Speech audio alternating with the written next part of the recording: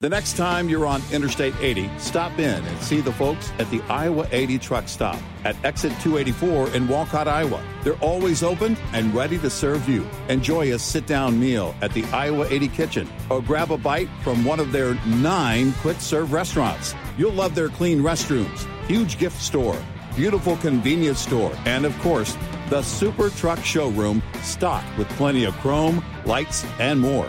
While you're there, don't forget to visit the Iowa 80 Trucking Museum next door. It's free. The entire team at the Iowa 80 is very excited to celebrate 60 years with you. They look forward to being your home away from home for another 60 years. Sending you a giant thank you from Iowa 80, the world's largest truck stop on I-80, exit 284 in Walcott, Iowa. Iowa 80.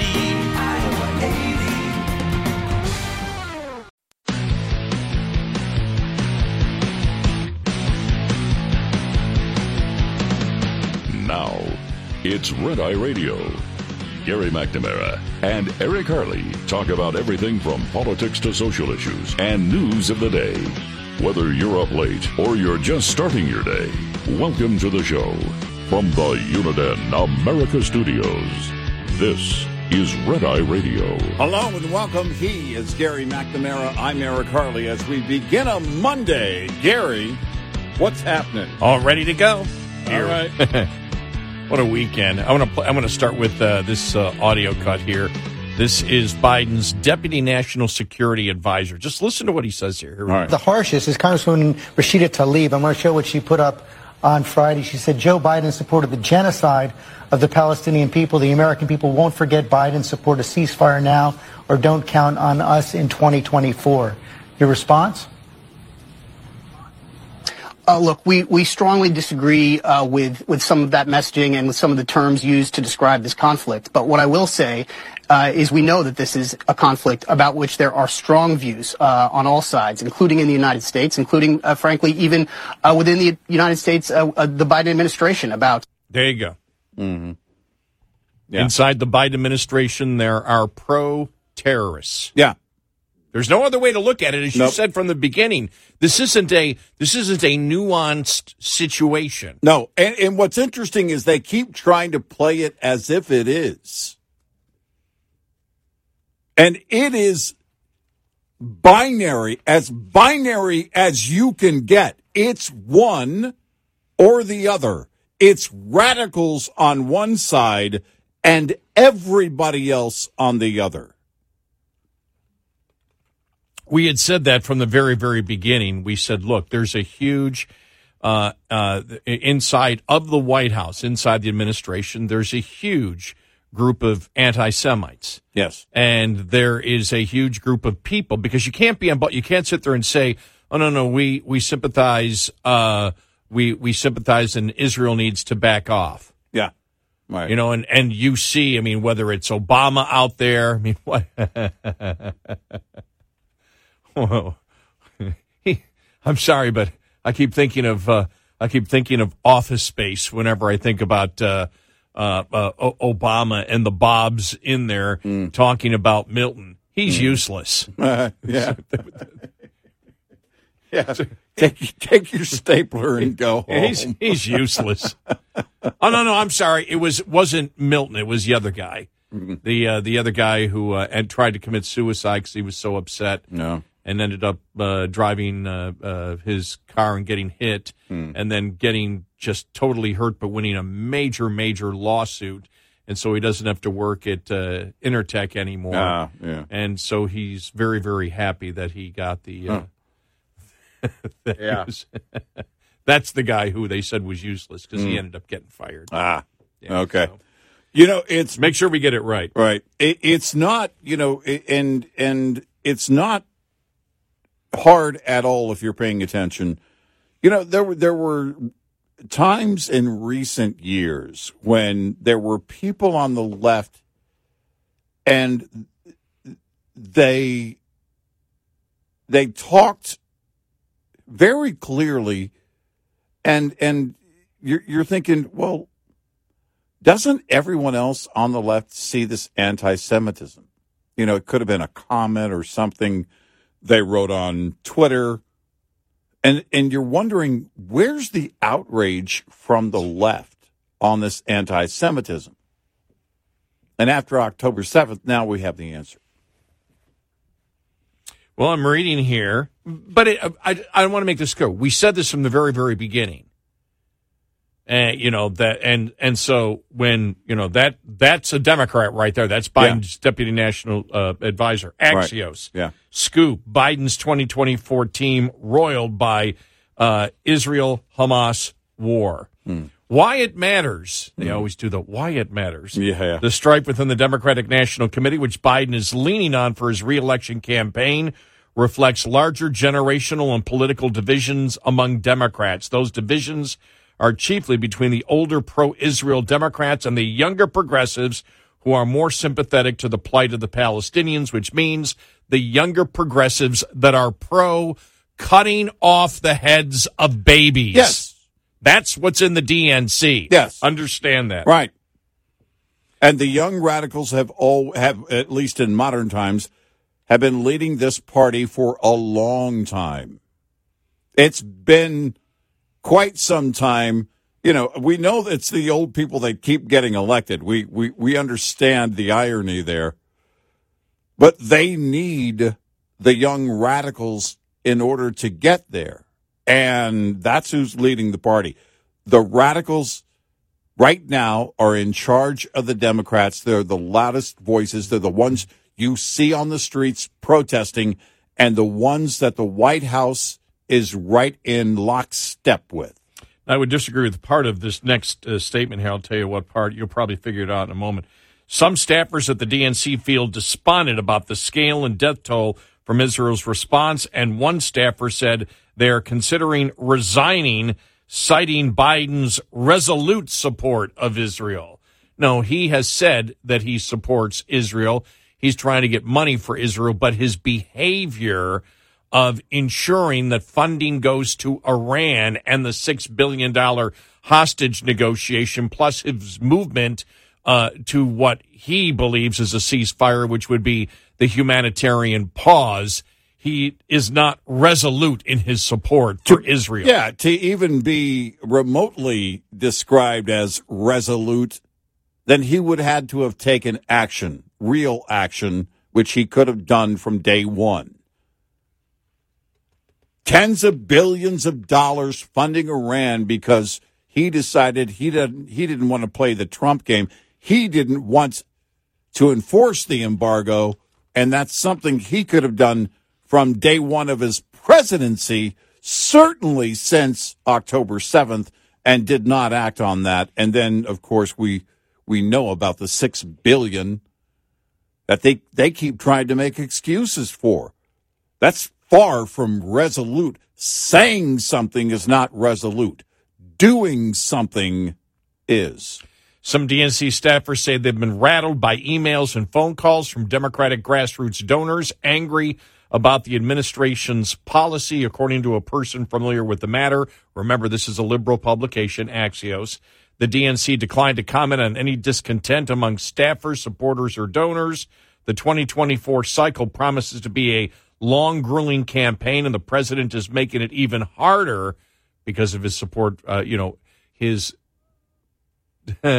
lukewarm support for Israel, the high-ranking DNC official said. On Friday, 51 DNC staffers, about 17% of the DNC's roughly 300 employees, signed a letter to DNC leaders, saying that we feel it is the DNC's moral obligation to urge the president to publicly call for a ceasefire. The Huffington Post first reported.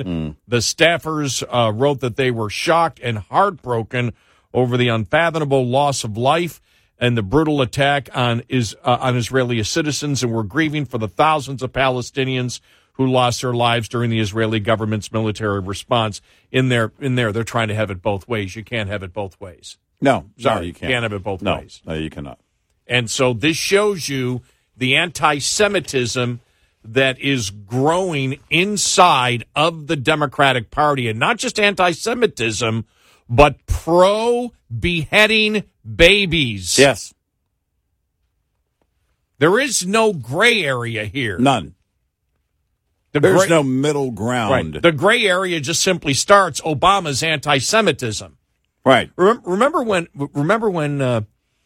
Obama first became president, and you had the Jewish leaders come out and say, "Well, we didn't know he had this kind of thoughts about Israel." I mean, we're like, "What are you talking about?" He's been talking about that for the longest time. Right. It was clear. Well, we've been asking that question about the left, but really that moment with Obama was one that everybody could look at and go, okay, there's your example right there. The left hasn't supported Israel. The anti-Semitism has been very much alive on the left for a while, and now it's at the surface, and they're marching in the streets to promote it. There are no questions anymore, only people who ignore the truth. Yeah. That's it. And that's what you have. And as we said, Biden's been trying to ride that tightrope. Yeah. He knows that the older Democrats that still go out and vote, he knows that they support Israel. The polls have all show it. Right. Right. And that's why I wanted in that one polling that was done to break it down for the youth. They didn't break it down to political party. And that's where basically half sympathize with Hamas. Right. And a significant portion of that half called it a genocide and believed that the genocide was justifiable. Right. Understand, we've said this for the longest time, understand how radical this party is and is even becoming more not radically insane. Yes. Yeah, there is no more trying to hide it either. No. They haven't really been hiding it if you've been paying attention. This has been the case for years. And we are at that point where the radicals will absolutely take over this party. They have taken over this party. I am very anxious to see what the Democratic National Convention in Chicago next summer looks like. Show me that, because we went from this president saying he supports Israel to calling for a humanitarian pause. Which is his own definition of a ceasefire. It's a ceasefire. It's the translation is Israel, lay your weapons down and witness the slaughter repeatedly of your people. And if you want to send a message to Hamas would be release every single hostage. Yeah. And then we're willing to at least talk. Exactly what Israel said. There's not going to be anything. You release the hostages first. We're not laying our guns down so you can control this game, so you can play your playbook. Yeah, I'm not saying the war stops. I'm just saying that seemed to be the. It's like nothing happens before every one of those people are released, and we know they're safe. And if this administration, because with humanitarian pause, they may release a couple of hostages. So humanitarian pause this week to release 10 hostages. Right. Then humanitarian pause in the next week to release 3 hostages. Yep. Then a humanitarian, no, not done that way. No. Not done that way when there's an act of war that was committed by Hamas and the Palestinian leadership that is in favor of Hamas. People always say, well, not all the Palestinians are in favor with Hamas. Well, not all Germans were in favor with the Nazi Party. Right. Right. The job of Israel is to win a war and defeat the enemy. And if there's ever been a clearer sign with what Hamas did to the United States, a message sent to the United States, what these people are willing to do. If 9/11 wasn't enough, if we forgot 9/11, as I believe we have as Americans, we completely, we may not have forgotten about it, but the whole thing, never forget, means we'll always prepare ourselves so that won't happen again. Right. That's a load of horse manure. We've completely forgotten as a country on that. You haven't, I haven't, many conservatives haven't, but the Democratic Party and the party in power has completely forgotten about it. Well, you have the radicals saying we deserved it. Yeah. You have just as you have the radicals saying Israel deserves this. 30,000. That's roughly the number of members of Hamas in Gaza. And they control the roughly 1.7 million Palestinians. Close to a third of their rockets hit Palestinians. They're misfires. Yeah, it's clear they don't care about the Palestinians. They don't care about life at all. They have one purpose. That's it. And they don't care if Palestinians get killed in the meantime. We got a great show ahead. So much to talk about. See the polling out there? Oh, man, the Democrats panicking over that one. The media, too. We'll get to that. 866-90-RED-EYE. This report is brought to you by Shell Rotella. With advanced synthetic technology, is designed to help keep your rig running with more mileage and less maintenance. Cold temperatures and water can lead to only one outcome, and ice has no place in a truck's air system. That's why you must keep your air system moisture-free as the temperatures begin to drop. A simple step toward keeping your air system moisture-free is manually draining the air tanks. You should drain your air tanks more frequently if your vehicle has a high air demand. Moisture that is not removed by the dryer must be manually drained from the tanks. Pay attention to how much water and contaminants drain out. Too much water indicates the air dryer isn't working properly, and too much oil may indicate that the air compressor is worn. Make sure your air system is in top condition before plunging temperatures put it to the test. Get in touch with Red Eye Radio, toll free at 866-90-RED-EYE.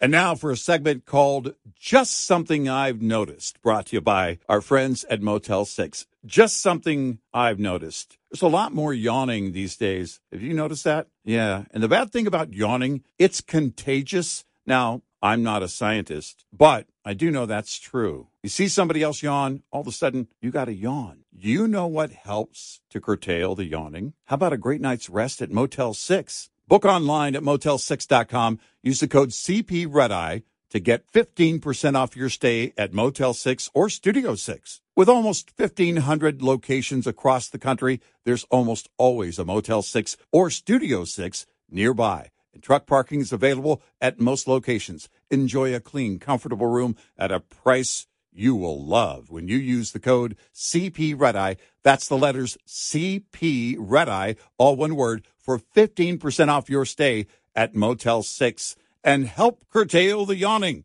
That's just something I've noticed. Brought to you by Motel 6. Hey, I'm Ryan Reynolds. At Mint Mobile, we like to do the opposite of what Big Wireless does. They charge you a lot. We charge you a little. So naturally, when they announced they'd be raising their prices due to inflation, we decided to deflate our prices due to not hating you. That's right. We're cutting the price of Mint Unlimited from $30 a month to just $15 a month. Give it a try at mintmobile.com/switch. $45 up front for 3 months plus taxes and fees. Promo rate for new customers for limited time. Unlimited more than 40 gigabytes per month. Slows full terms at mintmobile.com.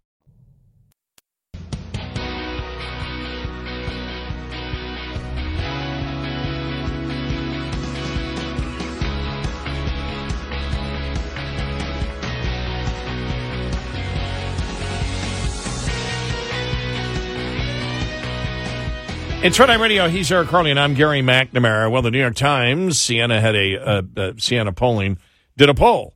Yeah. And we'll get to the specifics of it, but Trump tops Joe Biden in 5 of the 6 crucial swing states. Here's Democratic Representative Jasmine Crockett on that poll, okay? All right. Well, what would possibly be that reason, and what's the reason for the support, the drop in support among blacks for Joe Biden? You ready? All right, here we go. Here's the deal. Perception is reality. And so when you look at the data that was provided in this poll, it talks about how people feel. And when people decide whether they're going to the poll or whether they're not going to the poll, it's all about how you feel in that moment. And so while the facts may not align with their feelings are dictating their reality. Their reality is that they said that they feel better or they felt better when Trump was in office. So the problem is, from somebody from the liberal black leadership, the Democratic liberal black leadership, blacks are stupid. Yeah, right.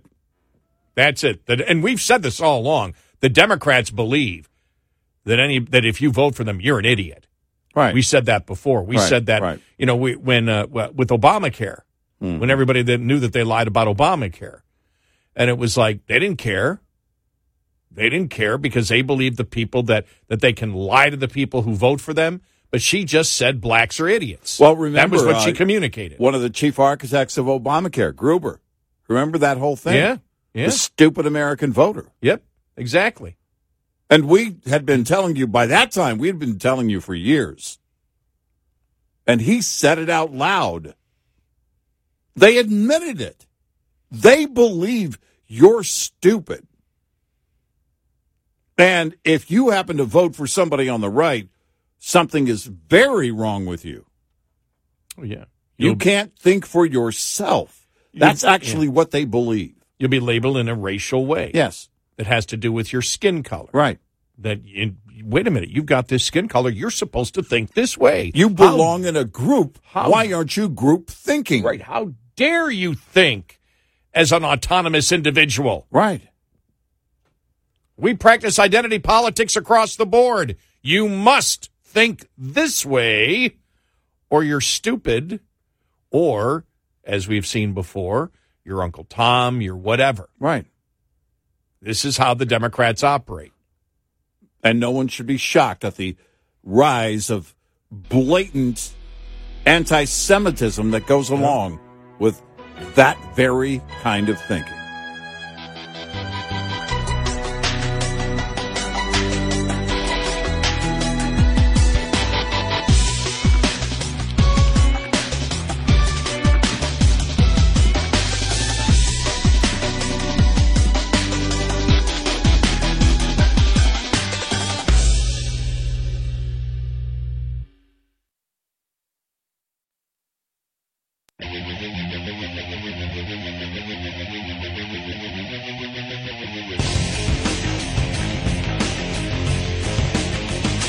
You're listening to Red Eye Radio from the Uniden America Studios.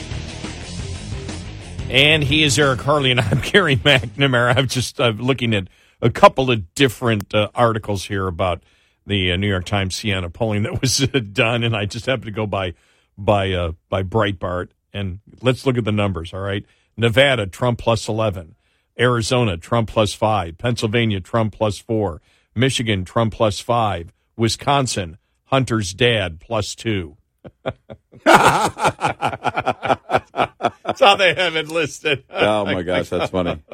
You know, and look, it's a year out. We make too much of these things. I think the one thing that really hits, because when you see plus 5, plus 5, plus 4, plus 2, that doesn't mean a lot. When you see Nevada, Trump plus 11, that's pretty huge. Yeah, right. And even you had was it Jonathan Karl? I forgot who was saying this isn't an outlier poll. It's like, okay, that's interesting. Well, okay, and we started asking that, with some of the polls that came out. What was that? Over a month ago, and it was. When you start looking at the decline, and this happens every political season, there are a number of outlier polls along the way. And I think especially this early in the season, it is fairly typical for there to be one or two outlier polls. The question we asked is it a trend? And why would it be a trend? One of the things that you look at right now is the cost of everything. What's going on with inflation? More and more analysts are saying, by the way, that they believe there will be a recession by mid-year next year. I guess we'll see. And there is the problem with the Biden administration, is that prices aren't going down. And at the end of the month, you're looking at, all right, what do we do here? We blew through our savings. Now our credit card bills are way up. We've tapped into our 401k. And now what do we do? There's no other option. You have to take on a second job. You have to take on gig work. And those are the things that you face every single day. It's not even a reminder. It's the uphill battle you're facing every single day. It's stronger than a reminder because you're asking, when is this going to end? Every single day. Because your spending power has been depleted under this administration. I want to play this audio here because this is this week where they have the panel discussion, and of course, it's all about the poll. This is probably going to lead to a lot of Democrats increasing the chatter that Joe Biden should step aside and make room for another Democrat. And I think the problem that Democrats have is they don't know who that Democrat would be right now. I don't think that people look at Kamala Harris and feel like she is ready to take that step forward. They look across the rest of the party, governors, senators, mayors, House members, and they're struggling to figure out who they could put up if it's not Joe Biden. And so I think the reality is Democrats are probably going to run Joe Biden. There you go. But it's interesting. I mean, there it is. And I think I'm trying to look. I think everybody, I didn't recognize one person, but the majority were liberal on that poll. Or on that panel, which normally it is anyway. Yeah, right. And so you look at it and they're clearly worried. I think it was Jonathan Karl said, what, Jonathan Karl, ABC. Yeah. Yeah. I saw him yesterday. He was saying, well, the thing is, you have to understand, Trump's in the news all the time, but people don't realize just how bad Trump is. Trump is worse now than he was back then. I'm like, okay. He's trying to make the case that he's in the news all the time, constantly for the last year because of the trials, but people don't know who Trump is. Like, you can't make that. It was a dumb statement to make. He's in the news all the time, and then that shows that people don't know how bad he's really gotten. Right. I don't know where you go with that, except for the fact is, let's say that there are people that did vote for Trump the second time, but might not vote for him this time. Yeah, there may be some people out there. Mm-hmm. What you're forgetting about is the race isn't just about Trump himself. If it got to that point of Trump and Biden, it's about Biden. It's about where we are. Do they really understand? If you're sitting there, if you're on that panel, you say, well, look, he's a pathological liar talking about Biden on everything. Right. You didn't think that the border was going to be a problem? Right. You didn't think that the Democrats and their pro-terrorist mindset was going to be a problem? You don't think that energy prices and inflation are going to be a problem for him in 2024? You don't believe that the horrible cognitive problems that he has isn't going to be a problem? Okay, fine. Every candidate has their faults. Trump has his faults that may have been highlighted. But if Trump is doing better, that may be because people have already looked at Trump and said, yeah, he's bad, but this guy's 100 times worse. Well, and people do think this way. They think, you know what? The question is, and this was a political question forever. Were you better off then? Yeah. Now, sometimes it doesn't necessarily apply In fact, a lot of times it doesn't necessarily apply to who was in the White House. I can look back at during different administrations and say, well, I didn't do too badly then. The Clinton administration. Now, a lot of that had to do with the class of 94 coming in. But the fact of the matter is that people do think that way. They look back on it and say, you know what? Up till COVID, things were moving along. Things were good. I wasn't paying this amount. And people may even tie it directly. They may even think in their mind, you know what? Maybe if we get back to that kind of policy, maybe prices can come down. Maybe things can at least, maybe pay can expand, or the economy can expand to the point that it needs to, that we're not out there. Because everything that the left wants to do when it comes to the economy is the implosion, the destruction of capitalism and capitalist ideas and free market principles. Moving on to EVs and wind and solar is not a more efficient way. It's much more costly. And now you've got the EV makers coming in saying, we can't do this. People don't want these and they're way too expensive. And even with the subsidies, they're still too expensive. And there's no way around that. Because you're not creating a more efficient means for travel. You're not creating a more efficient energy source. It's extremely expensive. The repair and replacement of all the components necessary, and we haven't even talked about the upgrade on the grid. But the left wants to live in this delusional land because the Democrats, the party, has wanted for a long time to nationalize energy. And the way you do it, it's just like nationalizing health care. The way you do it is to destroy the private sector.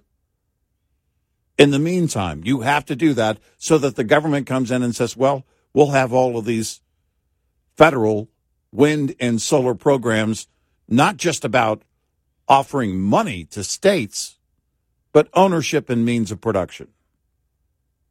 Well, that's not capitalism, that's communism. And this is where we are as a nation.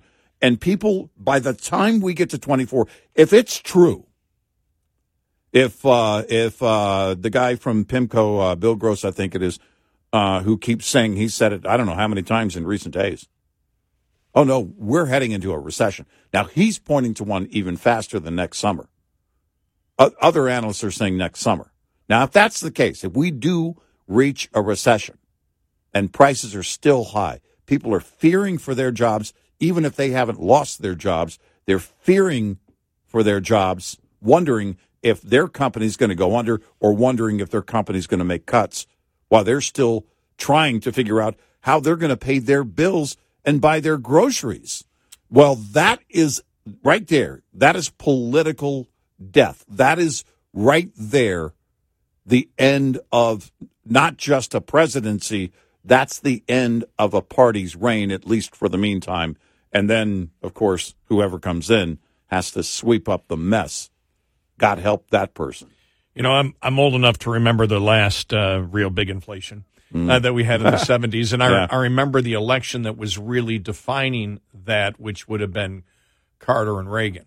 Yeah. And not that Carter didn't have, because I look back at that time. I would have been, when I was in college at that point, and inflation was hitting, and I think about, I forgot what the interest rate my parents paid for their home in '79.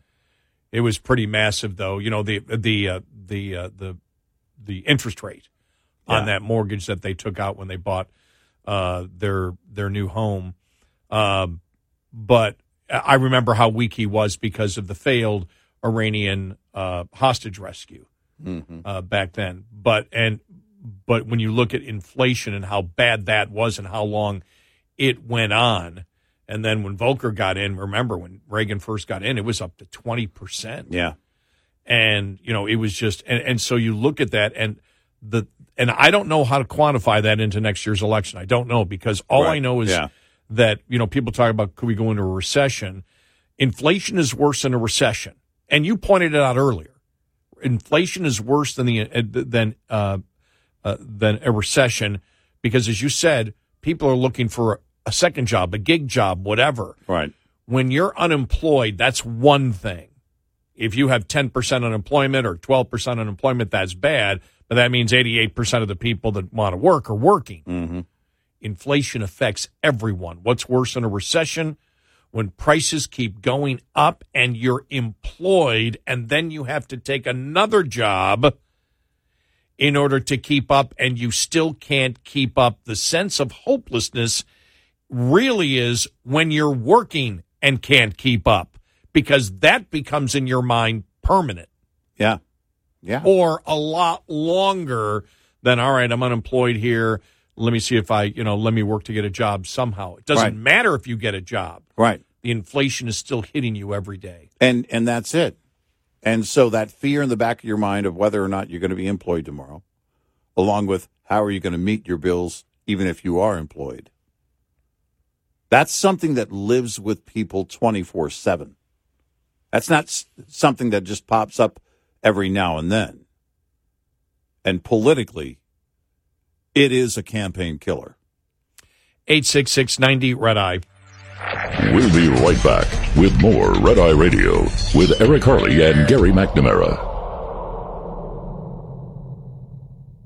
The next time you're on Interstate 80, stop in and see the folks at the Iowa 80 truck stop at exit 284 in Walcott, Iowa. They're always open and ready to serve you. Enjoy a sit-down meal at the Iowa 80 kitchen or grab a bite from one of their 9 quick-serve restaurants. You'll love their clean restrooms, huge gift store, beautiful convenience store, and of course, the Super Truck Showroom stocked with plenty of chrome, lights, and more. While you're there, don't forget to visit the Iowa 80 Trucking Museum next door. It's free. The entire team at the Iowa 80 is very excited to celebrate 60 years with you. They look forward to being your home away from home for another 60 years. Sending you a giant thank you from Iowa 80, the world's largest truck stop on I-80, exit 284 in Walcott, Iowa. Iowa 80. Iowa 80.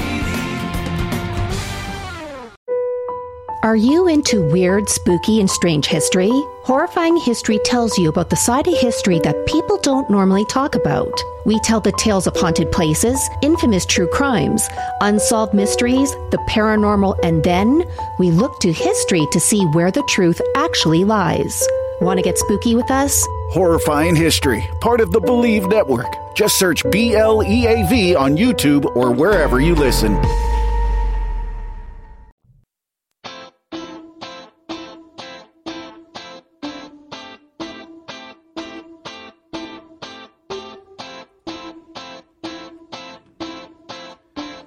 It's Red Eye Radio. He is Eric Harley, and I'm Gary McNamara. Welcome and good morning. You look at Nevada and Arizona, both border states, and you wonder if that is one of the reasons that the New York Times Siena poll is so high. Mm.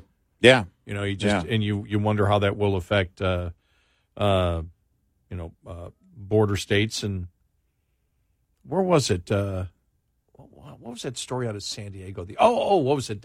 Was it the city council or something in San Diego? I gotta go look at it. It was in the San Diego area where I'm guessing it was Republicans, but it was politicians saying we need to close the border down of California. Yeah, right. I got to find that one. Yeah. It just popped into my head.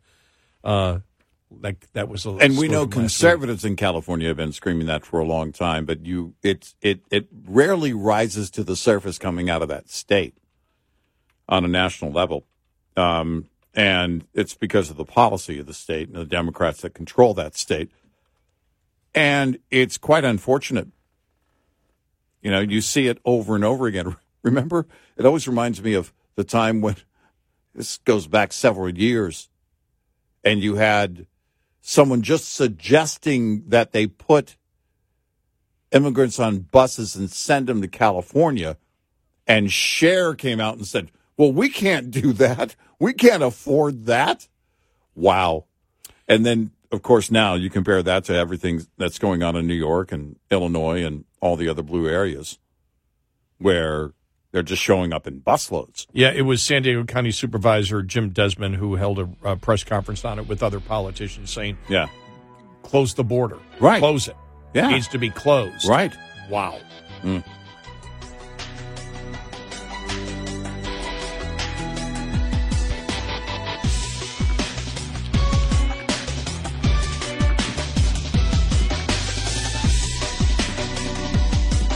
Top of the Hour News is brought to you by House Products. Visit houseproducts.com. This is Red Eye Radio on Westwood One.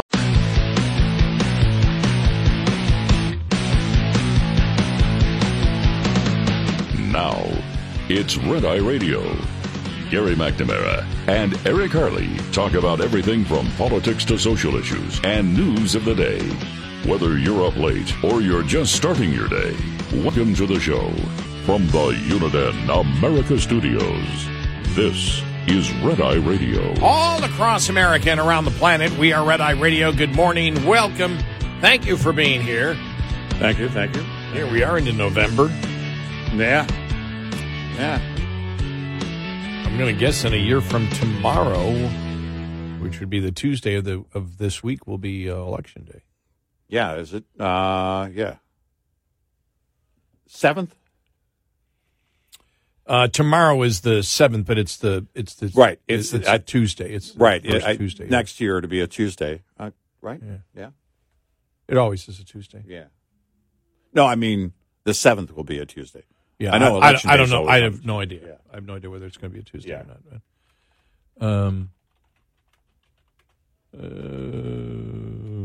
Hang on here. Election Day 2024. The 8th. The 8th? Is it? November 5th. November 5th. Yes. Yeah. All right. No, for Democrats, it's November 8th. Yes.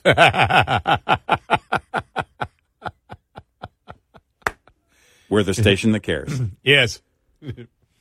For Republicans, it's November 5th. Yeah. For all Democrats, November 8th. November 8th. Next year. And that's misinformation. For the Do Nothing Party. What is it? Oh, No Labels Party. It's whenever. No labels. Nancy going off on the No Labels Party last week. It's like, okay, Nancy. So was Stacey Abrams over the weekend. Yeah. They don't have a chance. I mean, here's a question. Sounds like somebody's fearful that they'll steal from their party. Here's a question. I expect that the president is still going to play the ride the tightrope here. Everybody knows the anti-Semites that exist inside the White House. Right. Whether it was the Axios article that we read that talked about the differing opinions in the pro-Palestinian, I mean the pro-Hamas, pro-terrorist portion, as long as it's against Jews. Right. Portion of the Democratic Party. Now, Tlaib was out there getting herself in trouble again this weekend, but she said it again, that the left will abandon Biden if he doesn't change his mind on this. Mm-hmm. Biden is not going to say, sorry, Israel, you must stop now on a ceasefire until an agreement is made and no money is going your way. That's not happening anytime in the next year. Well, here's the thing. If he can't go that far, we asked it last week, what would be the next logical step? Well, if you follow it, then you're wondering if they could impose sanctions on Israel. But in reality, that would be such a massive move. I don't know how bad that would be politically for them if they wanted to impose sanctions for not coming to a ceasefire. That it would be unprecedented, I believe. I'd have to go back and look. Yeah. I don't believe he's trying to ride the tightrope as he's doing with everything. Yeah, with the border, mm-hmm. the border. He could stop it. Right. He could have stopped it from day one. No, he issued executive orders that got us to the point of where we are right now. We've gone through that before. Right. But he tries to play it both ways. No, the border's secure, as we know it's not secure. Everyone knows he's lying on both sides. Yeah. There isn't anybody who believes that the president is telling the truth on the border when he says it's secure. There's not one Democrat out there that believes that. Right. And even though the polls show is like, 30% of Democrats believe that it's great. Well, that's the liberals in the party that will just go along with whatever they need to go along with. I did see was it the DNC? I think it was a Twitter post over the weekend. 88% of Democrats believe that the president is doing a great job. It was from the DNC over the weekend. Right. Okay.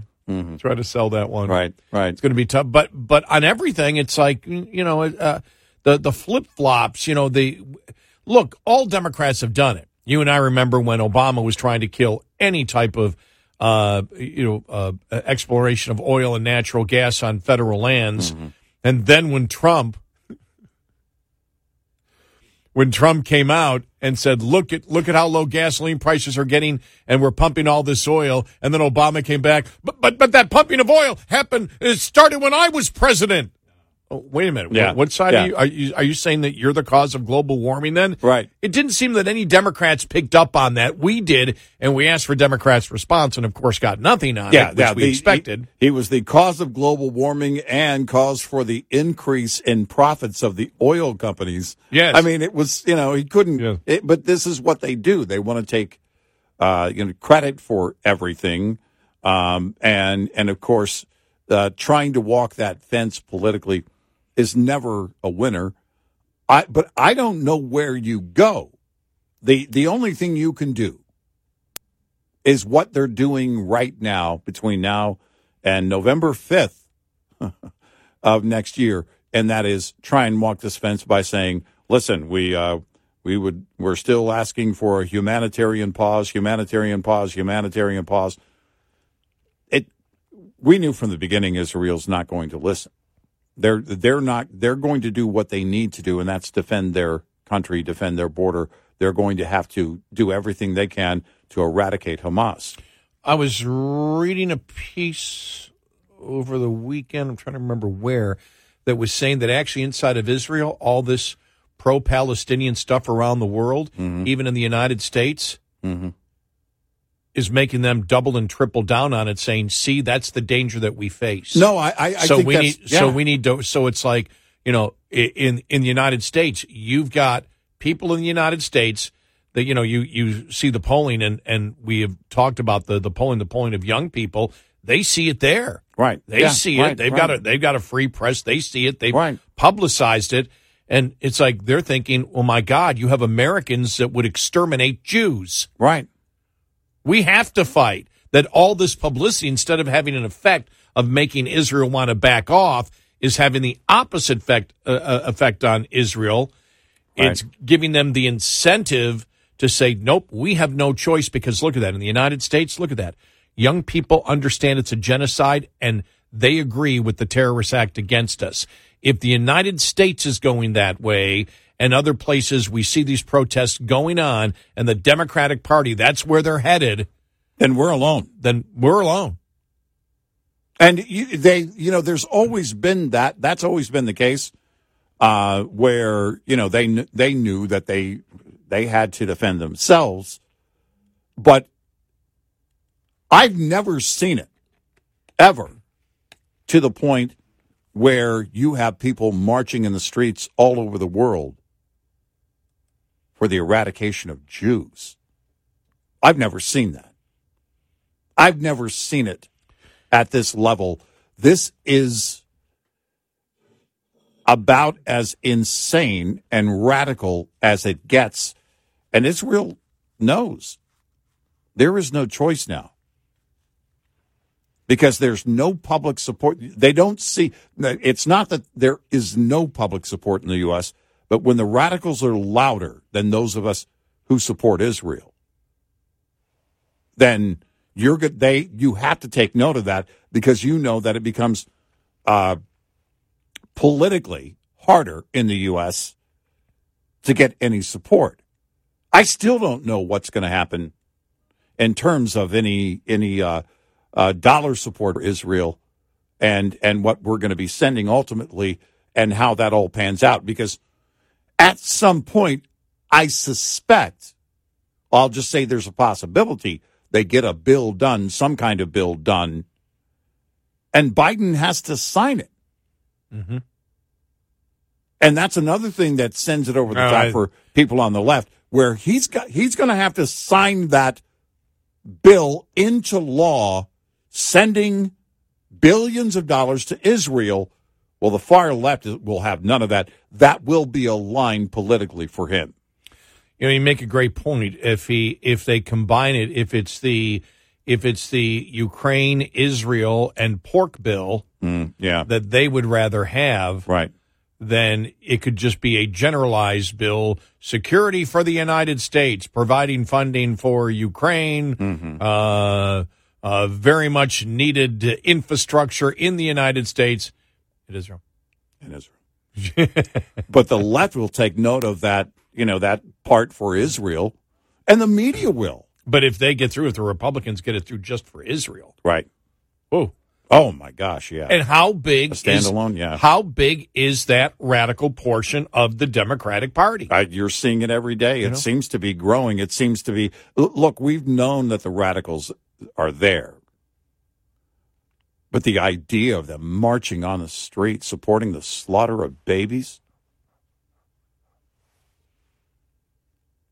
Yeah, it's, and so you look next year, because we're just we're a year out.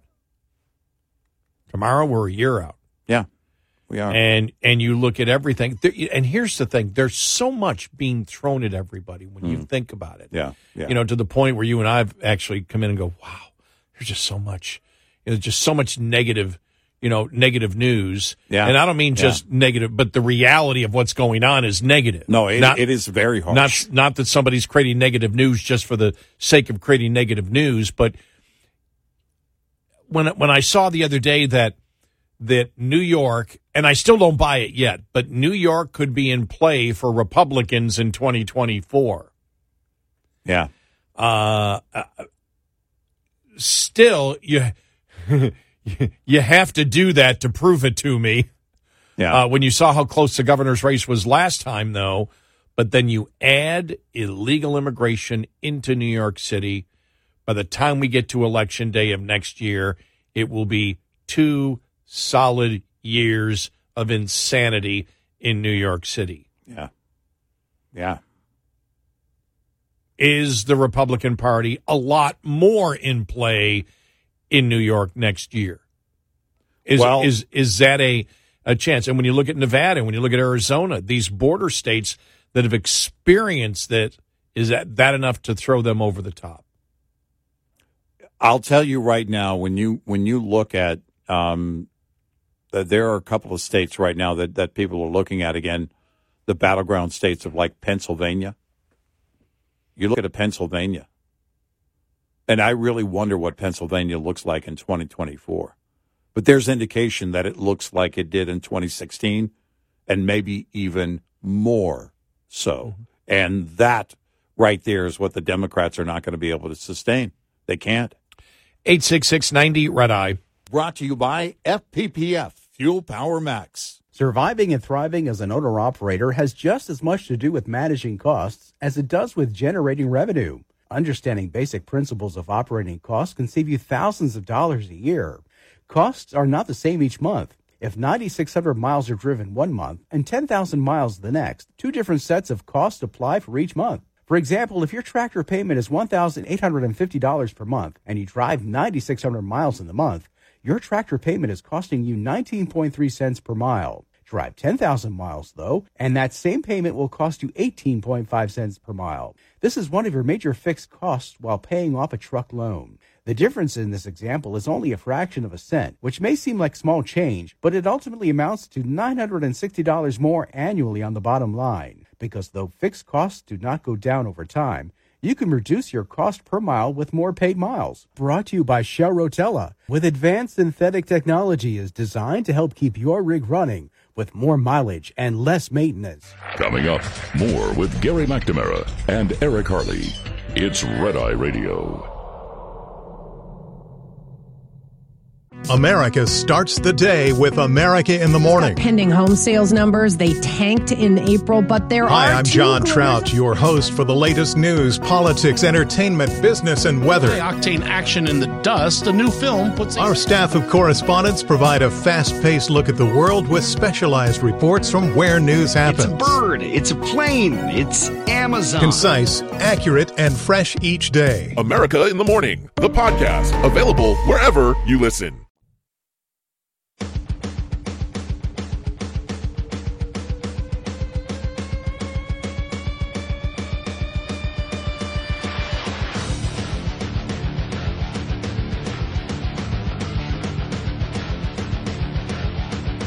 It's Red Eye Radio. He's Eric Harley, and I'm Gary McNamara.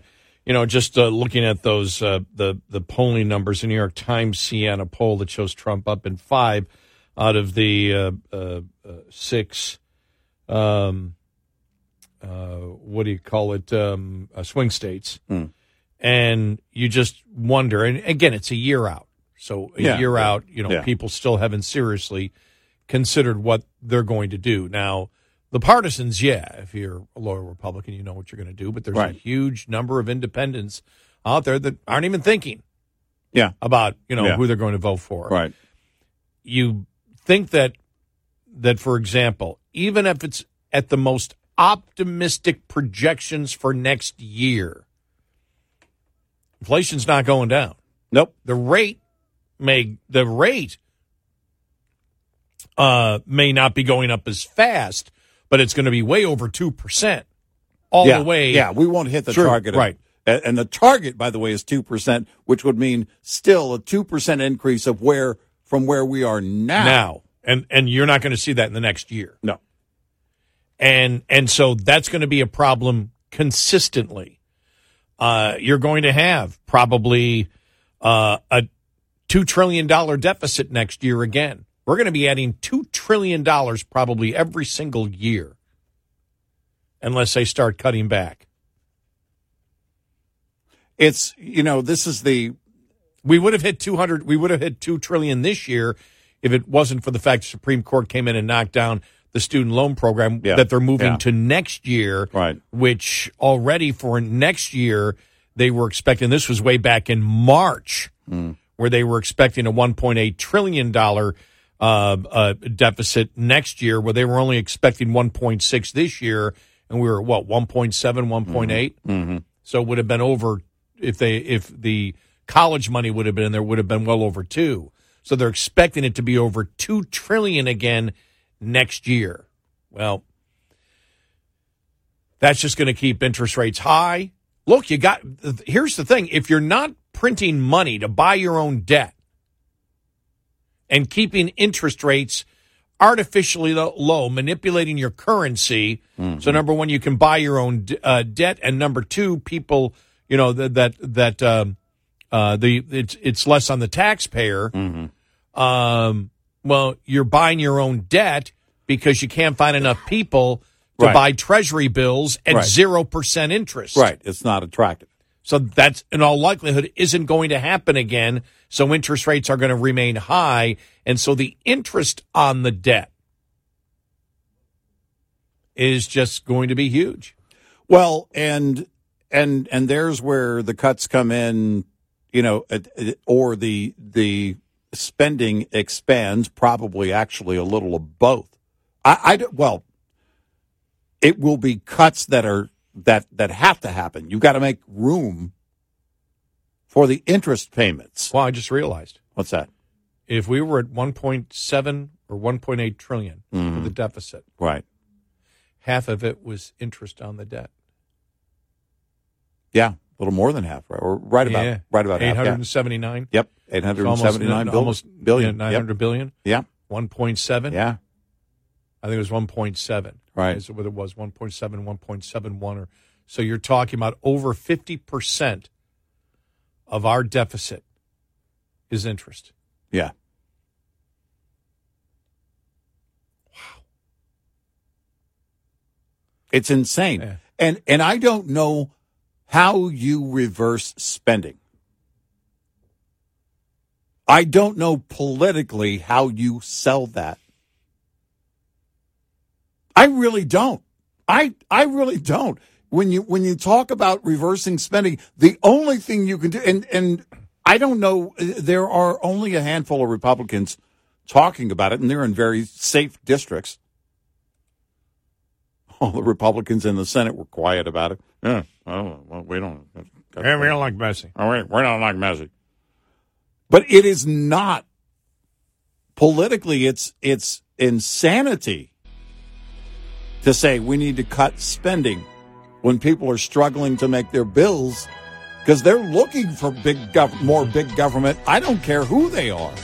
And I don't know how you get that done. You should be able to, but right now, it's a tough sell.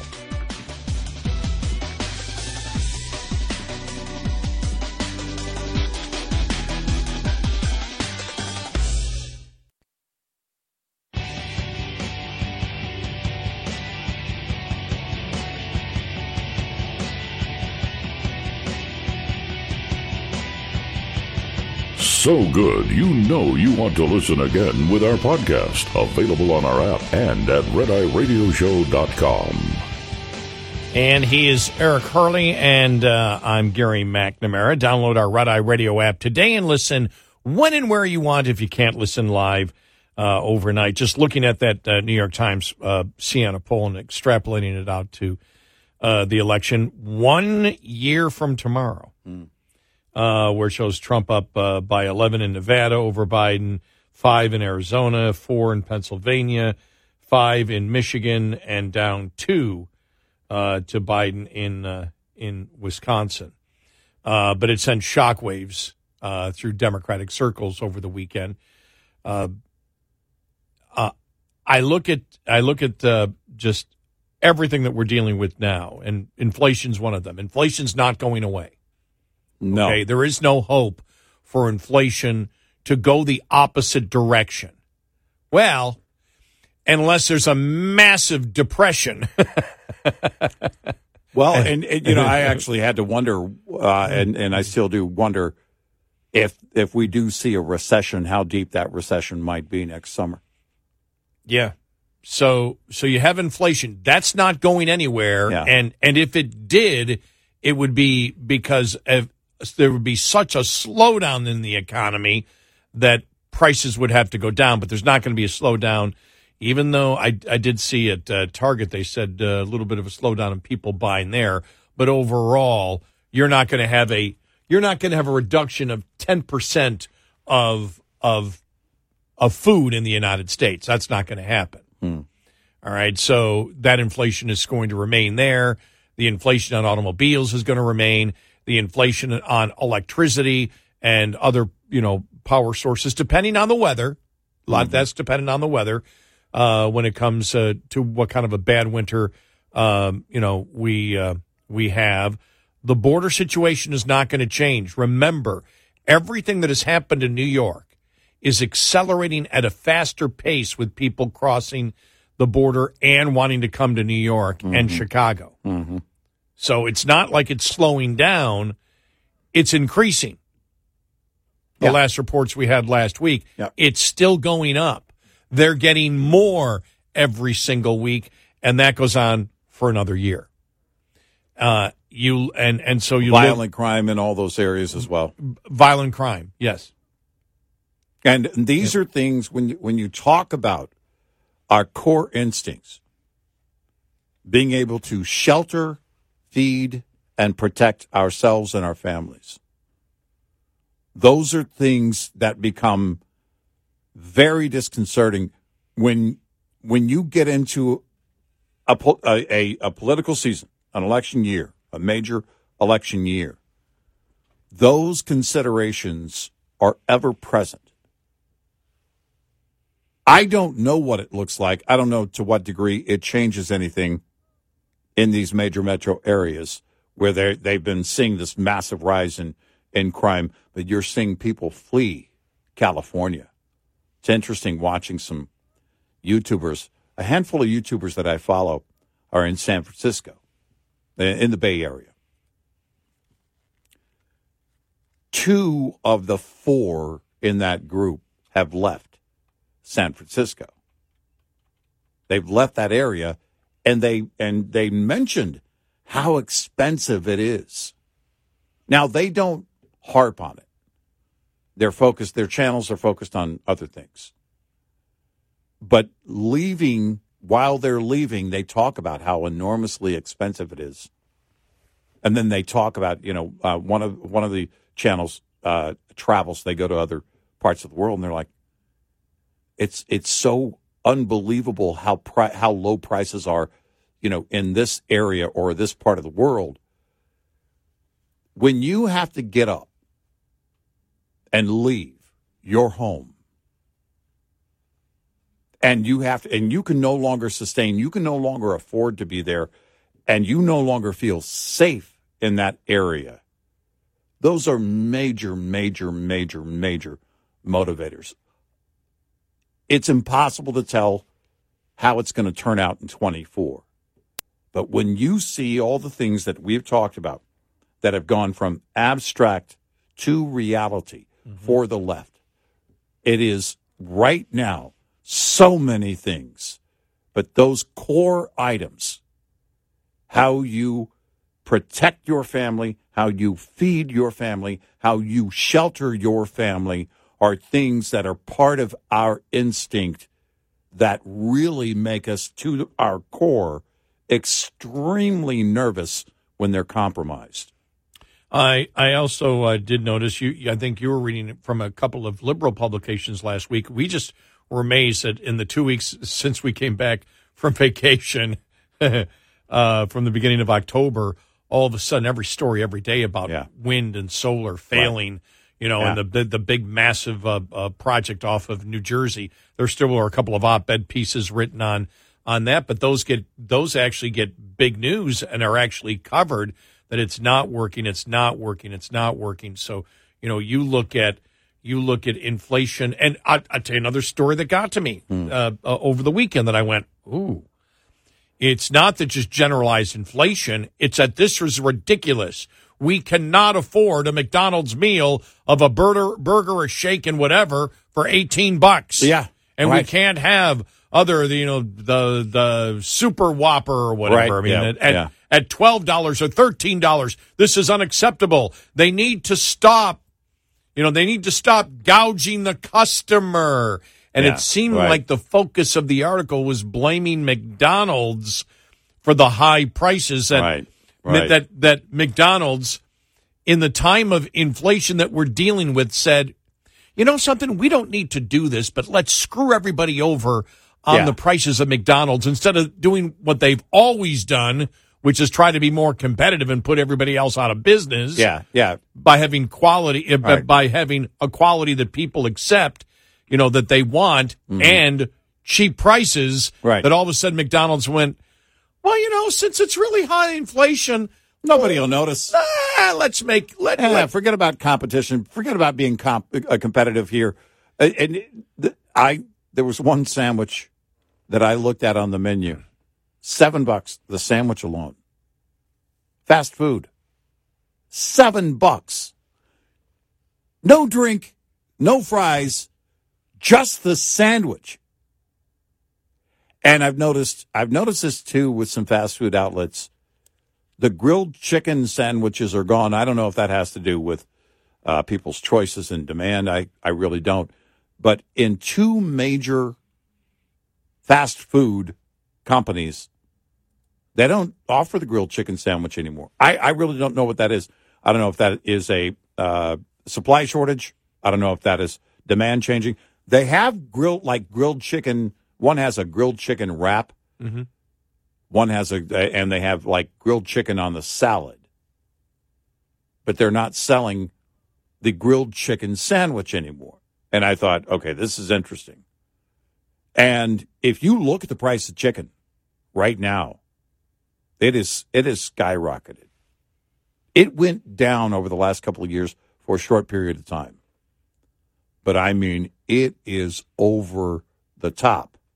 And those are the things you look at for any commercial venture. Your material costs, your supplies, what you pay for everything. We got to keep in mind also the cost of transportation. They've got to pay to get that stuff to the store. That's all built in to the pricing. And they're about as competitive as they can afford to be, and it's still over the top expensive. The only thing that brings that down is deflation. We've only seen true deflation in one period, and that was the Great Recession. We're not going to see this massive drop in prices. We're not going to see what people want to see, and that's going back to the 2018, 2019 prices on things that we buy. So the Democrats have a border issue, which is now expanded across the country. They've got a credibility issue because everybody knows that Biden's a pathological liar. They know it. Right. And he's a pathological liar on the issues, on things that actually matter, because everybody knows the border isn't secure. There isn't one Democrat. Right. Yeah. Even if you're telling the pollster, you know the border isn't secure. Right. That's a ridiculous thing for the president to say. Inflation, and inflation across the board on everything. You know, can't buy a house, can't buy a car. Think about that. Food skyrocketing. Yeah. All right, we're going to have to cut back here, cut back here. All right, somebody's going to have to get another job. Right. We need another job here, and we're still struggling to make it, and we're doing everything we possibly can because we're working, and we still can't keep up to fund the police in the city. Like I said, the sanctuary cities in Chicago, New York, whatever, and what they're doing there. Will that have an impact in another year? The crime rate in the inner city, will that have an effect of making people stay home or encouraging them to stay home? I don't know. I mean, there's a lot of unanswered questions here. The insanity of the grid, the insanity of electric vehicles, the insanity of climate change, in general. And let's not forget the social issues because they're still not gone. Critical race theory, the liberal, radical, transgender, insane, misogynist movement against women. And then you look and say, okay, that's a tough road for Democrats to crawl back from. All right, what do they have against Republicans? And right now, you could say abortion, even though less than before. Mm-hmm. And that may not be as big of an issue next year. Might be a bigger issue in some of the Constitution amendments. I think they have one in Ohio now, which would take abortion till birth. Mm-hmm. Then again, if that happened, could Republicans rally that it shouldn't be till birth because majority of Americans don't think it should go that far? Right. So that could reverse itself. But other than that, the only thing they really have against Republicans is what George Stephanopoulos was hitting Scalise on. Do you believe the 2020 election was stolen? I believe that there were states that didn't follow their state law. Didn't ask that question. Was it stolen? And he'd never answer the question. He just kept saying there were states that would do that. Mm-hmm. And so you have, we talked about this before, Carrie Lake not mentioning it.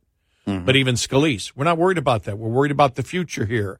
Biden's the president, and we're working forward from this point. That's not the question I asked. Is the election Now, they would never do that to a Democrat, but those are the 2 points. That's it. Does Stacey Abrams believe it was stolen? Yeah. And would they keep asking her that question over and over again? Never. But it shows you the panic where they go, okay, what do we have against Republicans? What can we use? All right, let's use that. Republicans are going to have to find an answer that is acceptable where they don't filibuster like Scalise did, because obviously you could tell he wasn't trying to answer the question. Carrie Lake now has made the decision not to bring up anything about any election being stolen. Mm-hmm. Will Trump do that? Yeah, I don't know.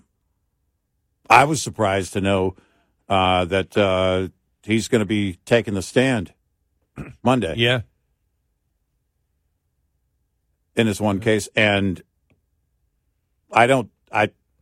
honestly, I got to question that move. I have to question that move. Politically, it may work for him. But for the case, legally, I don't know. It just depends on what is said. And everything between now and a year from tomorrow is about what you say. You know, I don't think the Republicans, by the way, I don't think they have a choice but to filibuster on that question, because I don't know what you say. Because I would have started with, well, what's your definition, George, of stolen? There are different definitions of stolen. The states all have issues and had issues, and I leave it to them to fix those issues. I don't know what else you can say. Sort of like Johnson did on abortion. He goes, that's been settled. Right. My view on abortion means nothing because Supreme Court's already done it. It's into the states now. There's nothing I can do anyway. Yep. I believe in the process. And if something in the process is wrong, the states can fix it. 866-90-RED-EYE. Lines open for your calls. 866-90-RED-EYE on Red Eye Radio.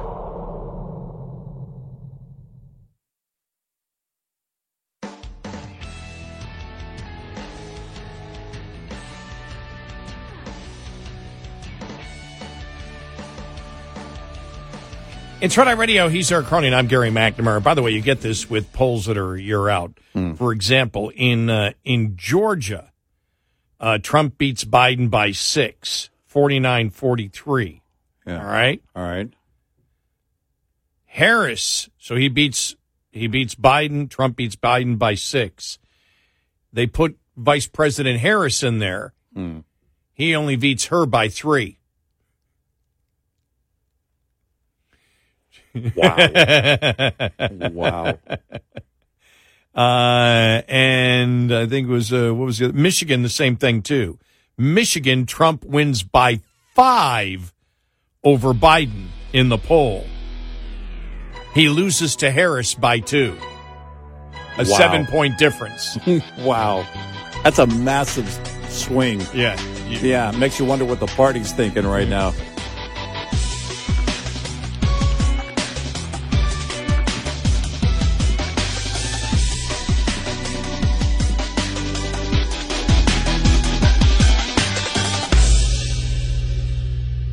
This is Red Eye Radio on Westwood One.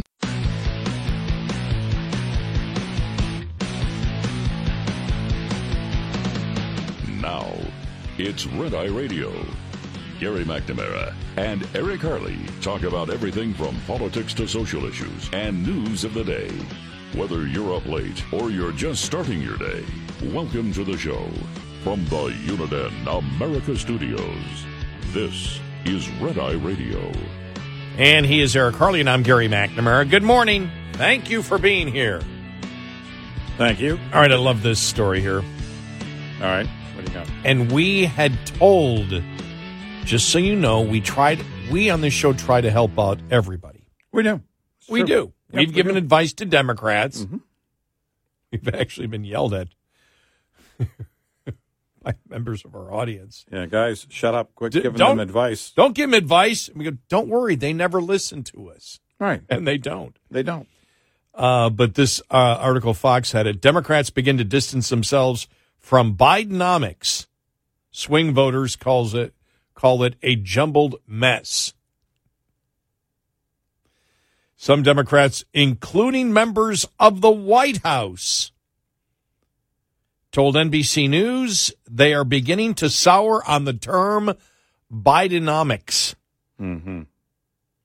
President Biden and his administration coined the term Bidenomics to promote the idea that their policies were improving the economy. However, some Democrats have suggested to NBC that the branding may be doing more harm than good.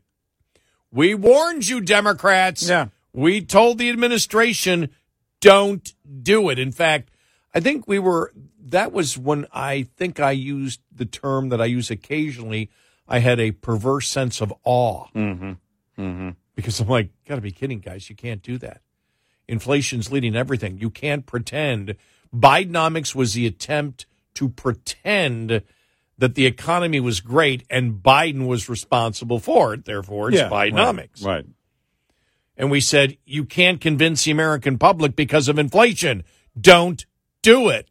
It'll blow up. Yeah. That's blowing up, according to the Democrats. Well, I mean, it was It was insane. You want to attach his name to it. Remember with Obamacare, at first the liberal media, oh, well, that's racist to call it Obamacare. Well, why? It's a good thing. What do you guys think it's a good thing? Why would it be? Oh, no, well, that's right. And then he came out and said, oh, no, I embrace it. I call it Obamacare. My kids call it Obamacare. My wife calls it Obamacare. Hillary Clinton calls it garbage, but because she couldn't get it done. It should have been Hillary Care. Exactly. So, it was, but that was different. That was what the left was out in full force, embracing, defending Obamacare, the whole thing. The media was throwing lipstick on it, and we knew where it was going to go. With Bidenomics, we were already in a horrible place. Attaching his name to it, them attaching his name. If Ted Cruz had come up with the words Bidenomics, I would have said, yeah, exactly. Because we were dumbfounded when they did that. It was just, what in the world were you thinking? Yeah, we just, when they did that, whenever that was here in the past, because in the past year. Yeah, what is wrong with you? And we just said, what are you, nuts? You don't want to do this. This will never, ever, ever be a positive.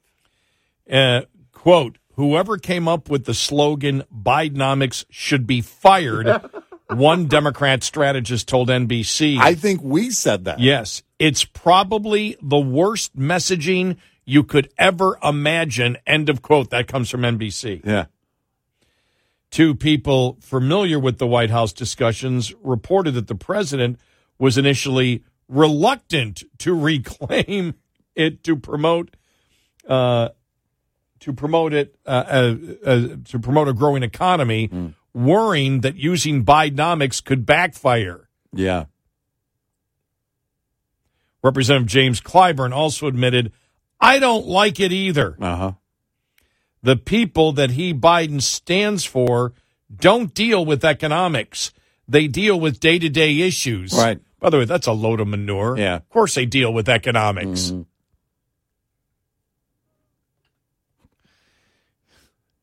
They don't explain anything right. No, they don't. By the way, you know what is a day-to-day issue? Economics.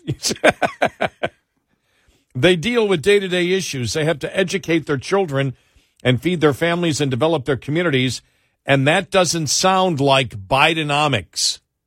No. People understand, because remember, even during COVID, there was the majority of Americans understood that spending is what was causing inflation. Oh, yeah, they knew. They knew. Yeah. The public figured that out. Yep. So the public figured it out. Inflation, It's bad. Yep. It's bad. It's worse. It's getting worse. Yep. Now we can't survive. Now we can't afford things. It's worse. It's worse. The economy is doing great. It's Bidenomics. Nope. Well, I don't know. Yeah. I don't deal. This is the whole point with Clyburn again. Mm-hmm. That Democrats believe that the people that support them are idiots. Right. They're not thinking about the economy as they struggle to make their bills and pay for groceries. Right. They're not thinking about that at every turn when they fill their car up with gasoline. They're not thinking about that when they get to the 20th of the month and realize they have no money left between that day and the 1st. They're thinking about everyday issues. Yeah. Like how they're drowning because of the economy. And by the way, I'm not bragging. I'm not bragging here. I'm not patting ourselves on the back, but we are right so many times from a political standpoint when they try to do something, whether it's Republicans or Democrats, but we seem to be right all the time almost with Democrats. And by the way, I mean, that's not, again, I'm not patting. It's just, I don't think I don't believe it's because we're this so incredibly smart. I just think we've been around so damn long. Yeah.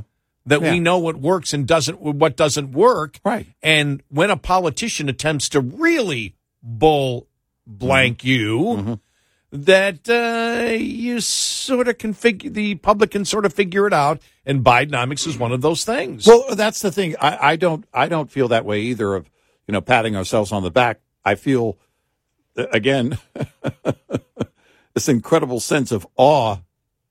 Perverted awe. Because they can't see it. And we've asked that question. When did they lose the playbook? When did they throw out the playbook? This is campaigning 101. Whether you're campaigning for a bill or whatever you're trying to get done as a president, whether you're campaigning for a re-election, whatever it is you're pushing, whatever you're stumping for, this is right out of the very basics. It is, it's well, listen, we are for good things and we want to make it clear we are against bad things. I mean, it is that simple, or at least it should be. And for the life of me, I don't know why they can't see that. And here's an example. Democratic pollster Celinda Lake also added, originally, I would have said we didn't repeat it enough. I would have said we weren't visible enough out there. Yeah. I would have said we didn't put enough advertising, but we've done all of that, and it still doesn't break through. End of quote. It doesn't break through because it was always a negative. Yeah, because you were denying the impact inflation was having. Exactly. As we said many times before. Well, wait a minute. People have jobs. Don't you understand? People are analyzed. This is where Clyburn has it wrong. Well, people aren't thinking about economics or trying to survive day to day. That's dealing with their own economics. That's the number one thing they're dealing with. That's what it's they're the dealing number with. one issue. Most people don't sit there and say, doggone it, I'm going to vote for this politician because the economy is doing fantastic and I'm employed in doing horrible. Yeah. No. They view their economy as what they experience each and every day. Yep. And that's how they go out and that's how they vote. That's exactly how what everybody is going through right now. It is everything. Economics is everything right now. Here it is. According to NBC, a focus group from a research firm had a swing voter refer to Bidenomics as a jumbled mess that was really hard to explain. See, we're economists, and we know the economy. Normal people, they don't get it. They don't know how it works. They don't see all the good things that are happening. I was on YouTube, and that started coming up in shuffle. So we're cavemen voters. That's right. Yes. We don't understand your fancy economics. That's right. And your fancy politics. That's right. We don't listen. We don't know how any of this works. We don't understand what is this paycheck that we receive? What are we to do with this? What are all these numbers and whatnot? It really is. We asked on so many fronts. How is it that and there were a series of meetings where they came up ultimately with Bidenomics. There were a series of meetings where rooms were filled with probably 15 to 20 people at least. And no one said, I have a question. Why? Why would we ever do this? Why would we attach the president's name? How did they not have internal polls that see people are suffering? Yeah, that would have been the first. As we said, as political consultants, we would if we would have been in that room and they were paying us $10 million each, because we would take the money directly from China and Ukraine, and the president would have funneled it right to Eric and Gary. That's right. And through James and then to then to us. Well, no, yeah, it does have to be funneled through a couple of accounts and false corporations. Right. But we would have said no. What do you mean no? You've got inflation that you're not going to tame before the election. That's how people view their economy, based on the fact that, they can't afford, they're working a job, they have to go get another job, and they still can't afford things. Right. They're worried. They can't save. They're using their credit card. They're taking out of their savings. McDonald's is a luxury. Right. McDonald's is becoming a luxury. Right. And you're saying, but they have a job. Mm-hmm. And so they should be happy. Well, they don't. That makes it worse. You don't understand. You can't say, well, everybody's got a job who wants a job, but they can't live on that job. Inflation is eating into it, and inflation's eating into a period of, well, you saw it was a total of 27% Halloween candy went up in 2 years. Right. And that's not even the entire time of inflation. Right. That doesn't go from March of 21. Right. We've had 2.5 years of inflation. Mm-hmm. No, Christmas this year is going to be horrible. And so for the fact that they didn't, in that room, nobody stood up and said that. What are you, nuts? No, you're not going to, don't personalize it to the president. You want to sit there and you want to make sure that anything that's good you bring up in a general term, but you don't dare touch inflation. Nope. Our job is to find out, as political consultants, if we're Democratic political consultants, our job has to be how to take inflation and move it away from the president. Right. You say, Congress passed all of these, and I felt like I had to sign them. Right. But no, they can't do that because they cannot admit, even though everybody knows it, and the Obama economists actually told them they really can't say the inflation is caused by spending because they're all the ones that push the spending, including Biden. Biden can't hide from that. This is it. I mean, it's exactly what we have said before. Biden's first problem was not doing anything that Trump would do, making sure he did the opposite of Trump. The one thing Biden can't do is do the opposite of what Biden has done. Biden can't admit he was wrong, ever. It's not going to happen. So it's not going to change. You have to stay the course until the end, regardless of how many people are suffering. And they say now Democrats are not happy at all about Bidenomics being used. And they shouldn't be. Well, duh. 866-90-RED-EYE. Get in touch with Red Eye Radio, toll free at 866-90-RED-EYE.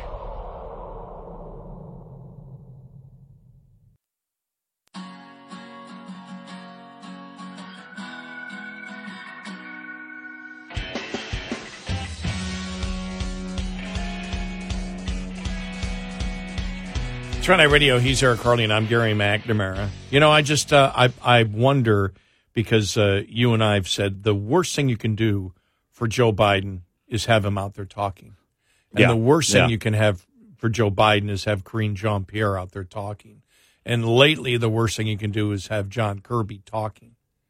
Vice President Harris talking. Vice President Harris talking. And they just seem to want them out there every single day. It's almost as if they didn't learn the lesson from 2020. Yeah. Which was hide him. It's as if they feel now that since this is their administration, they feel like you've got to be out there promoting the good thing because everything we're doing is wonderful and incredible, and they just don't understand it. Yeah. And that's winning inside of the White House. Right. So go promote and say the economy's doing wonderful because we believe that it is. Right. You know, who was it that I saw the other day? Oh, it was like from 4 years ago. But was it Tlaib, or I can't think of which one it was. It was one of the ones in the squad being asked about taxes. Yeah. Basically saying, well, you know, I'm in the lower income as a congressperson. Yeah. You know, that's one thing we don't talk about. Members of Congress, you live in Washington, D.C., with the salaries that you make, even though it's probably around, what, $200,000? Yeah, somewhere in there. 170,000, 180,000, yeah, something with committee like that. fees and all that, yeah. you felt the inflation.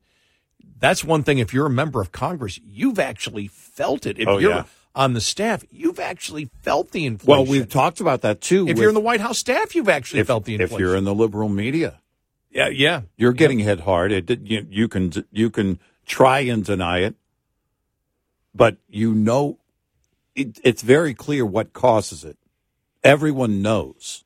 So when you pretend that something else is causing it or that it's not affecting people, you're the one that looks ignorant. We don't believe people are stupid, but the Democrats are counting on people being stupid. Wow, they're not thinking about they're thinking of their day-to-day issues, not the economy. The economy is their day-to-day issue. I know. It's everything right now.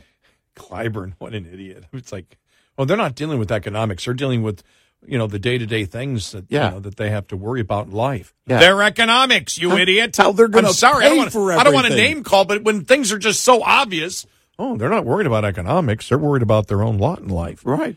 That's their economics. Right. It's everything right now. It's their economy. Because there's not one day that goes by that you don't have to face it. That's the problem. It never goes away. It never goes away. Every single day. You look inside your fridge and your pantry, and you're planning a meal, and you're thinking, how much do I have? How much do I actually have there? How many days of food do I have? What can I make of what I have? And then you dread going to the grocery store, which you have to do. And you face it all over again. No, it's an every day, and it will concern. Be every single day until Election Day a year from tomorrow. Yep.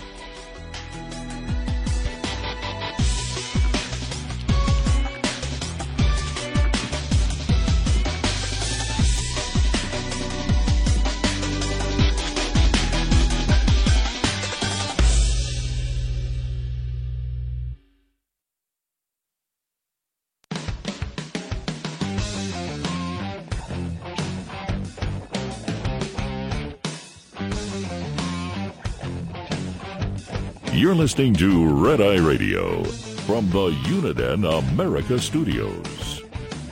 And he is Eric Harley, and I'm Gary McNamara. All right, I have the transcript. I can't play the audio because there's too much profanity in it.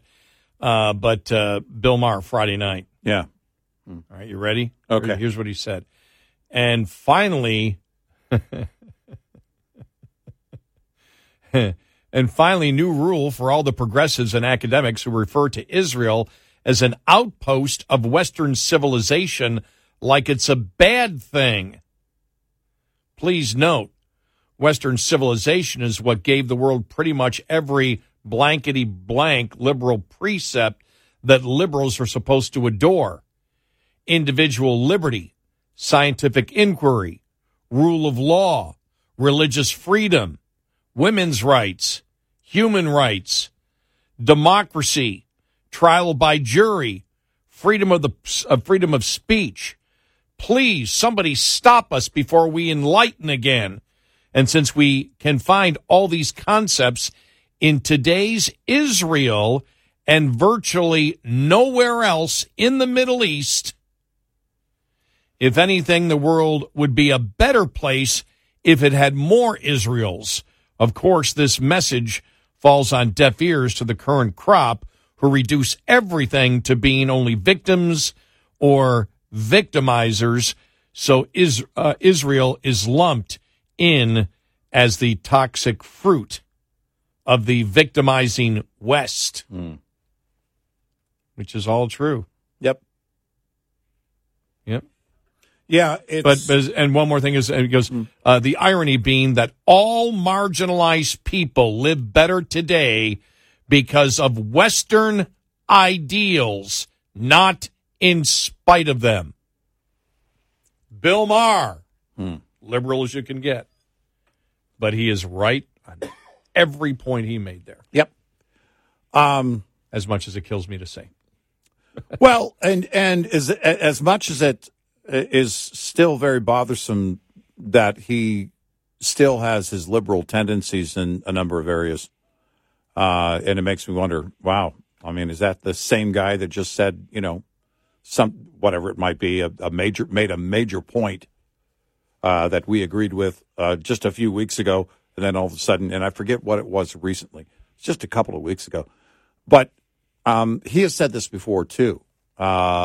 He was talking, it was comedians in cars getting coffee, talking about the absurdity of walking on eggshells when it came to terrorists.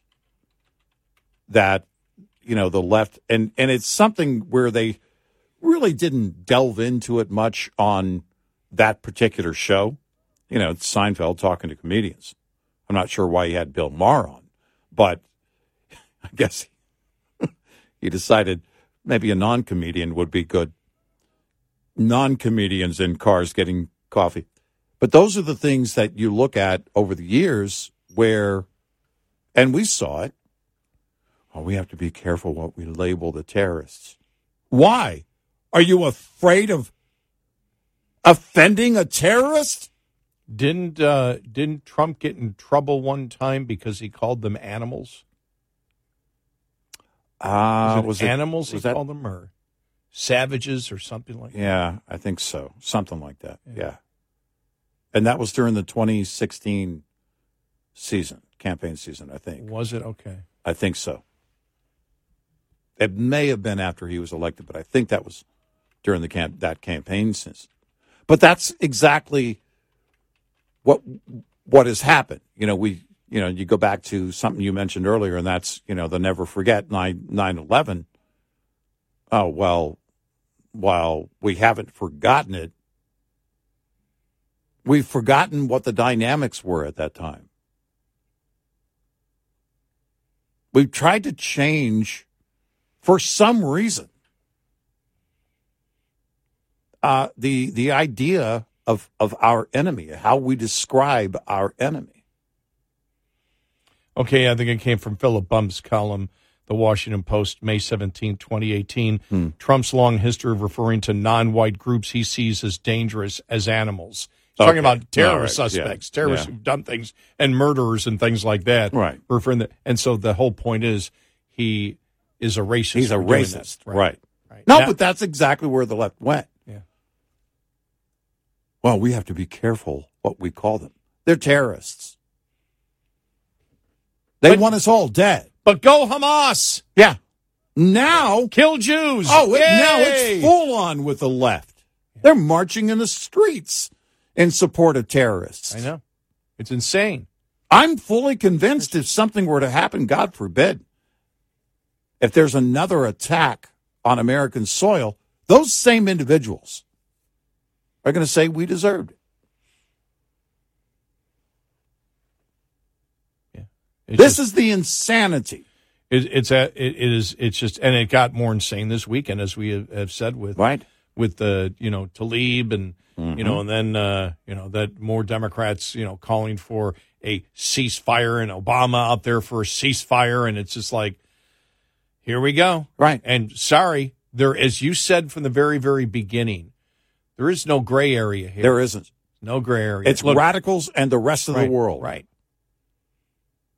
There's the normal rest of the world, and there are people that are endorsing genocide. Yes. That includes former President Obama. Right. And by his behavior of continuing to allow Iran to be funded, and his more movement towards the God, I don't know, it's a humanitarian pause, which, by the way, nobody can figure out the difference between humanitarian pause and a ceasefire. It's a ceasefire. That's what they're calling for. Full stop. Right.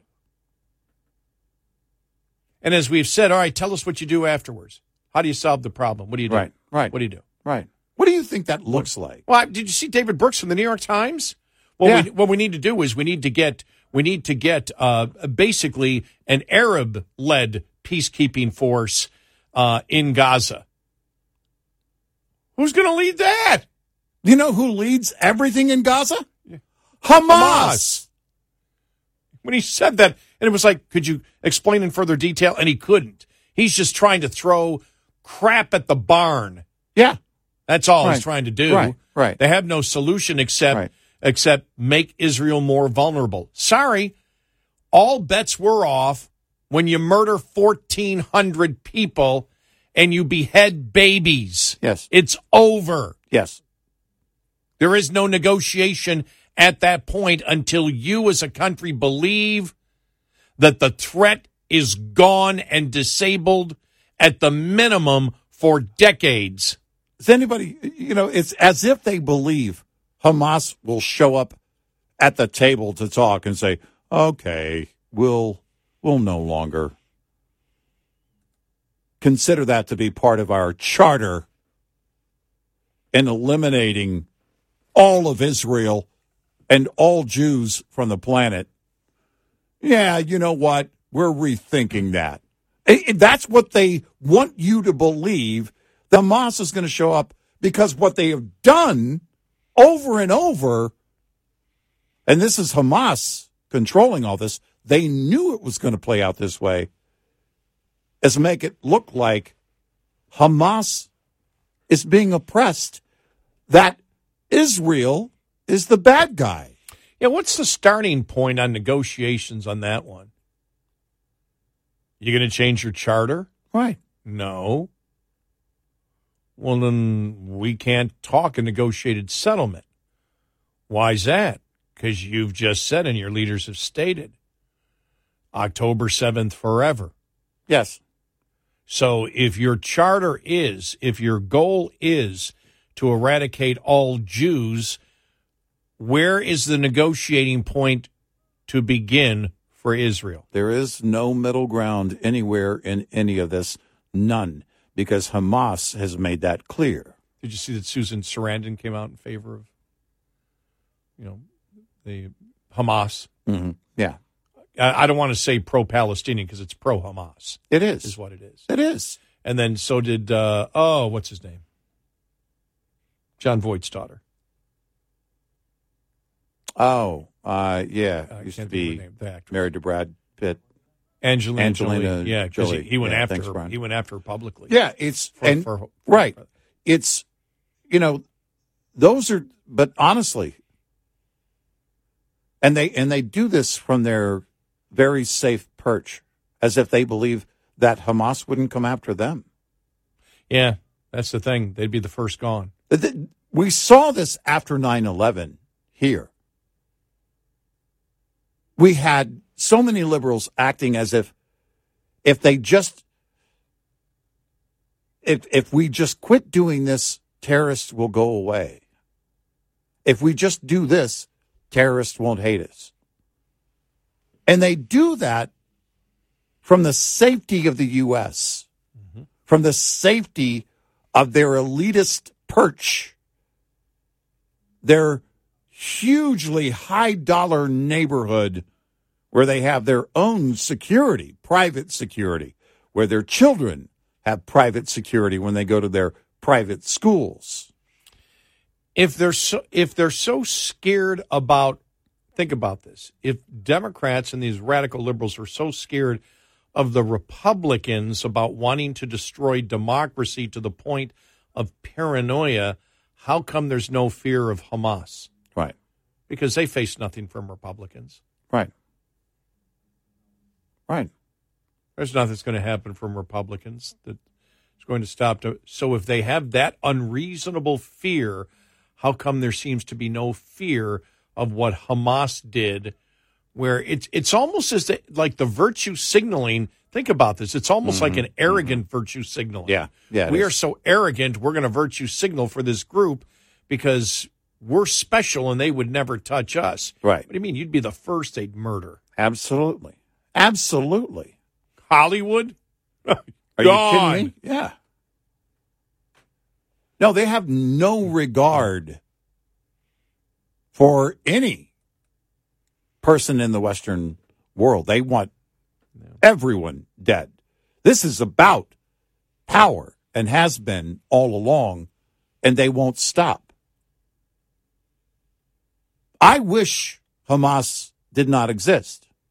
I'm also grateful that Israel is working to that end as we speak.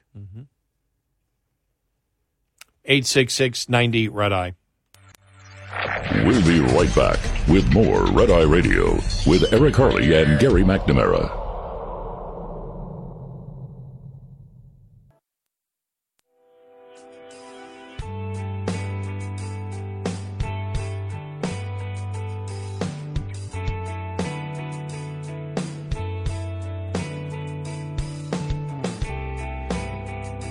It's Red Eye Radio. He's Eric Carney, and I'm Gary McNamara. Coming up on the top of the hour, we'll tell you what James Comer had to say about the Bidens and promises subpoenas coming for Joe and Hunter.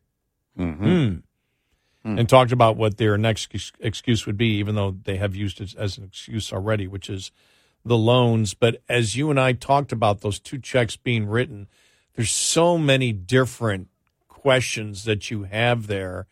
And as you and I talked about, you can only give as a gift $15,000 a year to somebody, and you can't hide it by being alone. Right. And if you do that, you better put it on your taxes somewhere.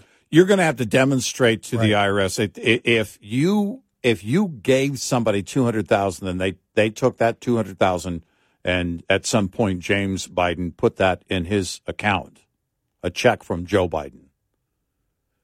Then that's going to, and I don't know, I would assume a number of these items come with the suspicious activity report, the SAR, and that's what would have happened. The bank would have said, whoa, this is way over the 10,000 threshold, and it should be explained. They often will ask the customer, what is this check?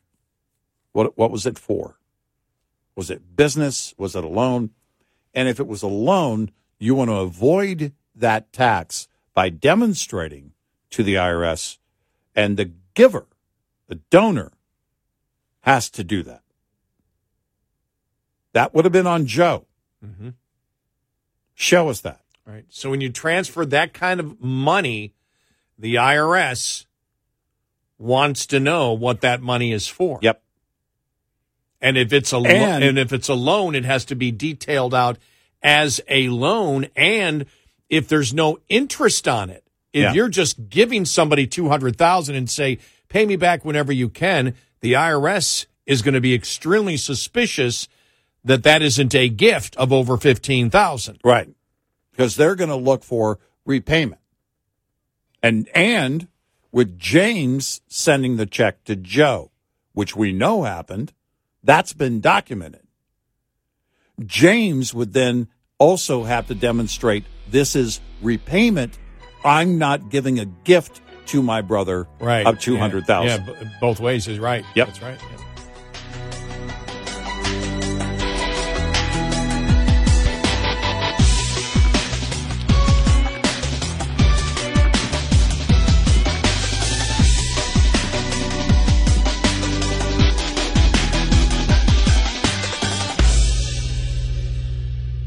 This is Red Eye Radio on Westwood One.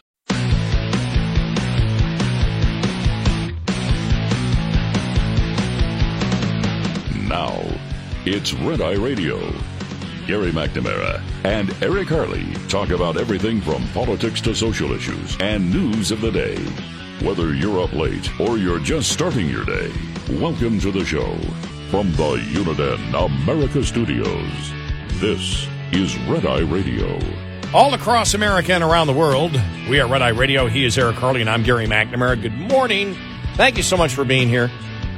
All right, I did mention this before when we were talking about the situation in Israel and what happened over the weekend. You know, Tlaib doubling down again, Obama getting involved in it, calling for a ceasefire. Yeah, and now it's like, well, what's the difference between a ceasefire and a humanitarian pause? And then the debate going on the weekend. Well, wait a minute. Humanitarian pause to what? Let out 3 hostages? Right. And then you do that every week for the next year? Right. So you're always in basically a permanent humanitarian pause. Right. And the entire purpose would be from Hamas to disrupt the ability of Israel to kill Hamas. Right. And where they could further plan, gain everything that they need to carry out more attacks. I mean, that's exactly what they want. It's what Hamas wants. And then the debate point came out. Well, wait a minute. We're not even willing to talk until you release all the hostages.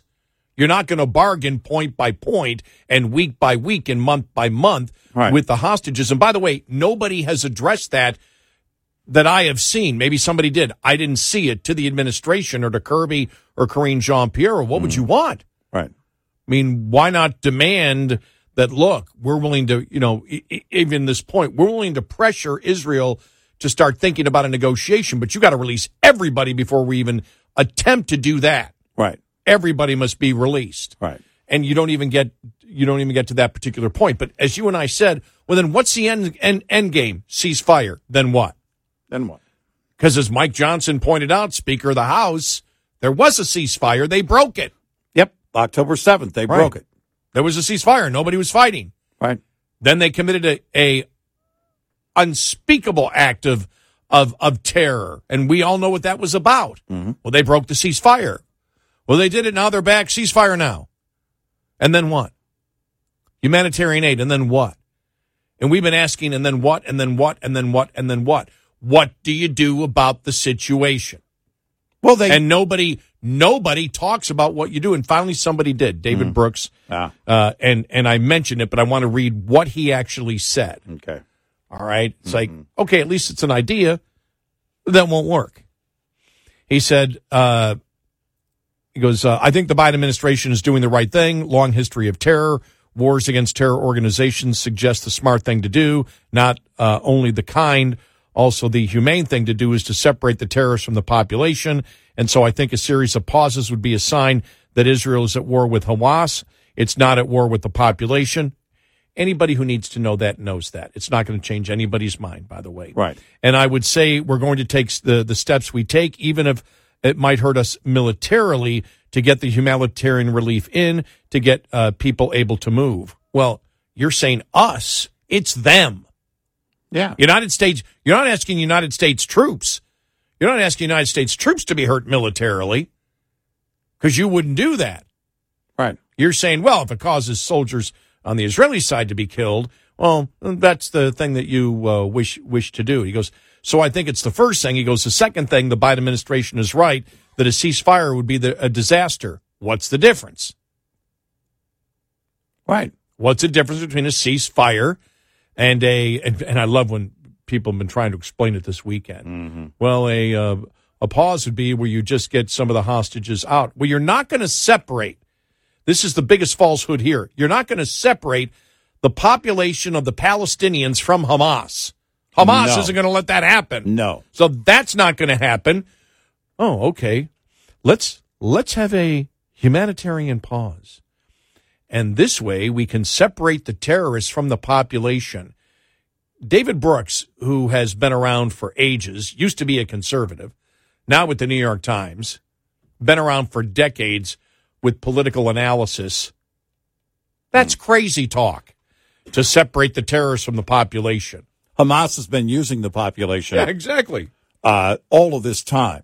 And we've known this for years and years and years. When close to a third of the missiles that they fire land on Palestinians, they don't care. They don't care about the rest of the population, only that they are in place so that Hamas can use them as a shield. You think Hamas is going to say, okay, we'll allow everyone who's not part of Hamas to leave and leave themselves wide open so Israel can take all of them out? Well, you know, no. The other thing is, I don't even know if Brooks understands he's implying this, but the terrorists would know it immediately. You're making it sound like Israel is keeping the hostages from being released by fighting the war. Right. Good point. That Hamas would be releasing them otherwise. Yes. And then he writes here, and then the third thing which the administration is thinking about is what comes after. And so that's a very tricky situation. Now listen to this. But somehow it can't be the U.S. side. It can't be Israel, then obviously, but somehow somebody has to organize probably an Arab-led intervention force to administer Gaza. And that force has to do counterterrorism, which is going to be calling upon a lot of it because we don't want Israel to be doing the counterterrorism in Gaza after this. And so these are all the different ways you can separate the population from Hamas, and that has to be the strategy here. Well, at least you came up with something that is never going to happen. It's not going to happen. You tell me what Arab nation is going to lead a counterterrorism force to fight Hamas in Gaza. Not going to happen. So it's like everyone wants to talk about it, and no one wants to talk about the implementation of it. Who would actually do that? You know who controls Gaza? Hamas. Right. Like Hamas is just going to let some, I don't know who it is. Well, it might be maybe some group come in. Hezbollah. Maybe they could come in and lead it. Yes, of course, because they're all about humanitarian efforts. And Jordan's right around Jordan's right there. So I mean, they're prepared and ready and military. Maybe Iran can work as a mediator. Yeah, we'll have a group based in Iran. Think Egypt's going to lead that one? Think Egypt's going to lead? I mean, yeah, they don't want refugees crossing their border. Exactly. You think Egypt's going to lead? Okay, all right. Egypt's going to lead the Arab force led by whom? Right. If it's a multinational force, who leads it? Multination. Yeah, multinational force. And you're going to do counterterrorism against Hamas. Exactly. In Gaza. All those who have spoken out against Israel, those nations, yeah, you're delusional. David Brooks, stop doing drugs. Yeah. This explanation is your brain on drugs. Yeah. You should give it a break. I'm reading this going, do they sit in their own delusional fairy tale world saying, well, we want everything to be nice, so if we could only do this, so this will justify, even though this will never happen, this will justify putting the pressure on Israel to have a ceasefire. We don't have all the things worked out. Well, who's going to work it out? If the United States can have nothing to do with it, if Israel can't have anything to do with it, then who are you going to be responsible and who is the United States going to trust to actually go in, administer Gaza, which means they become the government of Gaza. They take it away from Hamas, and then they go to war with Hamas in order to kick Hamas out from leading the Palestinian people. You know who could do it? And they're already getting U.S. taxpayer money. The Taliban. You'd say, or Iran.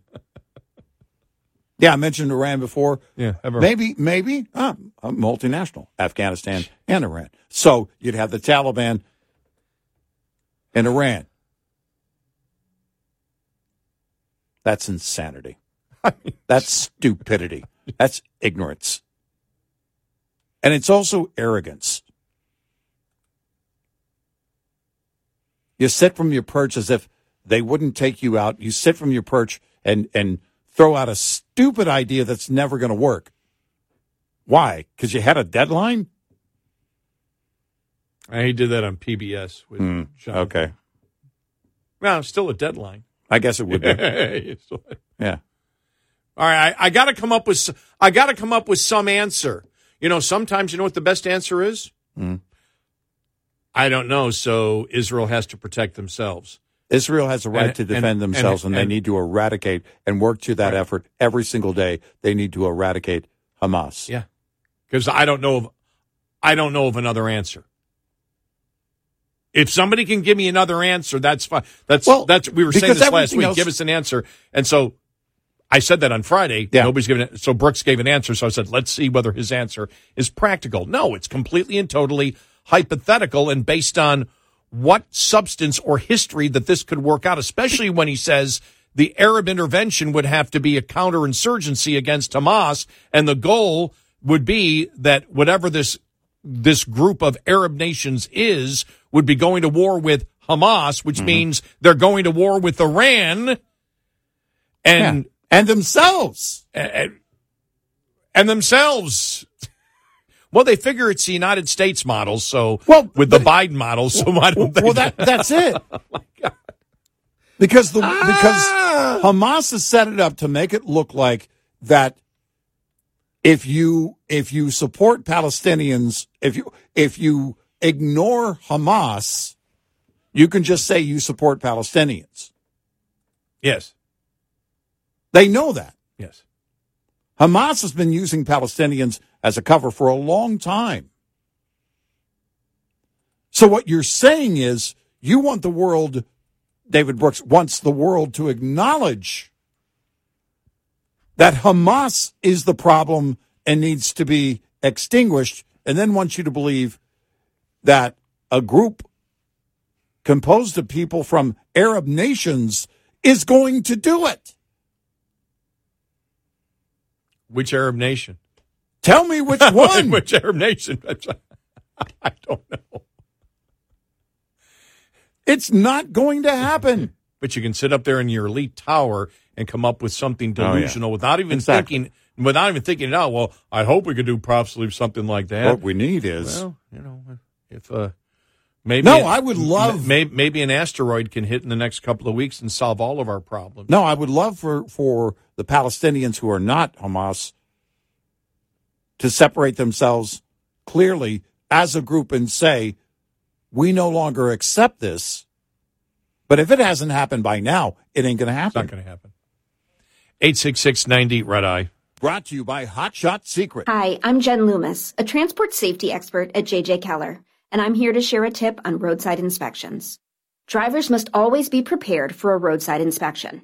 This means drivers should always have their personal, vehicle, and company credentials organized and ready, and having any shipment paperwork such as bills of lading or hazardous materials shipment emergency response information organized and ready for the inspection official. Just an FYI, the top 2 violations written against drivers every year, as well as during Operation Road Check, are log, general form and manner, and log not current. Both are completely avoidable if the driver keeps the log accurate, compliant, and current at all times. Having the vehicle ready for inspection involves the driver conducting daily inspections and making sure any problems that are discovered are immediately corrected. Vehicle readiness also requires the company to make sure that the vehicle is current on all scheduled maintenance and that the maintenance schedule is adequate. This will make sure the driver is being given a sound vehicle to start with. This tip was brought to you by J.J. Keller and Associates. Visit us at jjkeller.com. Coming up, more with Gary McNamara and Eric Harley. It's Red Eye Radio.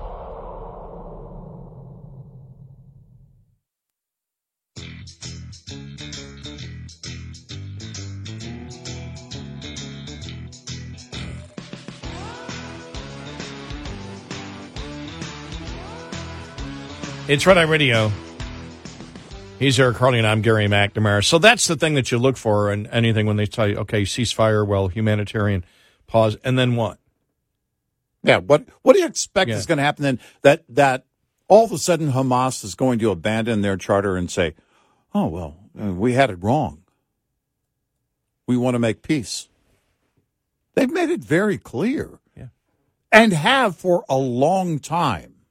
But I'm sorry, but nobody wishes to get into the actual details because the details get quite messy and get quite impossible, which is what you see when David Brooks from the New York Times and on his on NPR PBS and PBS show was responding what needs to be done next, which would be an Arab movement to have a counterinsurgency against Hamas in Gaza. Well, you're just talking delusional things here. That's not going to happen. Tell me which Arab country leads that group of nations, or what nation decides that we're going to wipe out, because that's what you'd have to do. Yeah. You're talking about, officially, David Brooks is talking about you would have to have some kind of Arab League military counterinsurgency right, to separate the Palestinians from Hamas so you can kill Hamas and keep the Palestinians safe. Give me that list of Arab nations that's going to fund it and officially take that position and carry that out in Gaza. If you believe that can happen, you're smoking weed or crack or both. You're delusional. You should be working in the White House. Exactly. That's where you belong. That's where the good stuff is. There's coke just laying around. Just laying around. But I'm shaking my head going, so that's your suggestion? It's almost like I'm going to sit up on my perch here, my elitist perch, and with my arrogance propose something that's completely and totally delusional because I got to fill 30 minutes or however long that program is on PBS. Yeah. That's just delusional. Not going to happen. Hamas didn't just come together. They're not new. Oh, okay. So Iran has agreed to lead the force of the counterinsurgency against Hamas. If this were going to happen, it would have happened already. It would have happened before October 7th. It's not going to happen. No. Again, when nearly a third of the rockets fired by Hamas in Gaza land on Palestinians, when you look at that, if that effect alone didn't cause an uprising by Palestinians and, for David Brooks' argument or idea, we'll throw in other Arab nations, then it's never going to. It's not. It's not going to change because they support Hamas. They see Hamas as this is why they're funded by countries like Iran. They see Hamas as their army to do what they also wish, and that is to eradicate all Jews. Right. If you don't get that, you are not paying attention. You're delusional. And if you believe that, well, look, we need to go in with if we have a Arab coalition that goes in, but not to protect Israel, but to protect the Palestinians, which means they need to separate Hamas from the Palestinians and go to war with Hamas to separate them from the Palestinians, that if another force goes in and declares war on Hamas, which in essence would be declaring war on Iran in the Middle East, well, then as long as you're attacking Hamas and killing Hamas for the right reasons, because you're just sort of leaving Israel out of it, even though you're technically still supporting Israel's security by doing this, they won't figure that out. Right. Wow. My God. Oh, jeez. You're delusional. It's completely delusional. Insanity.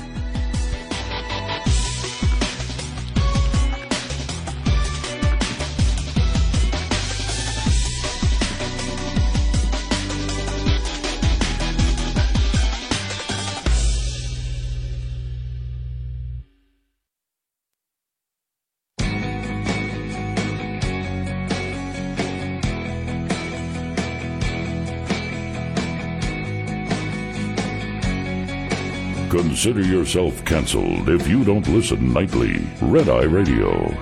And he's Eric Harley, and I'm Gary McNamara. Right before the break, when I said Hezbollah, I said Jordan. I meant Lebanon.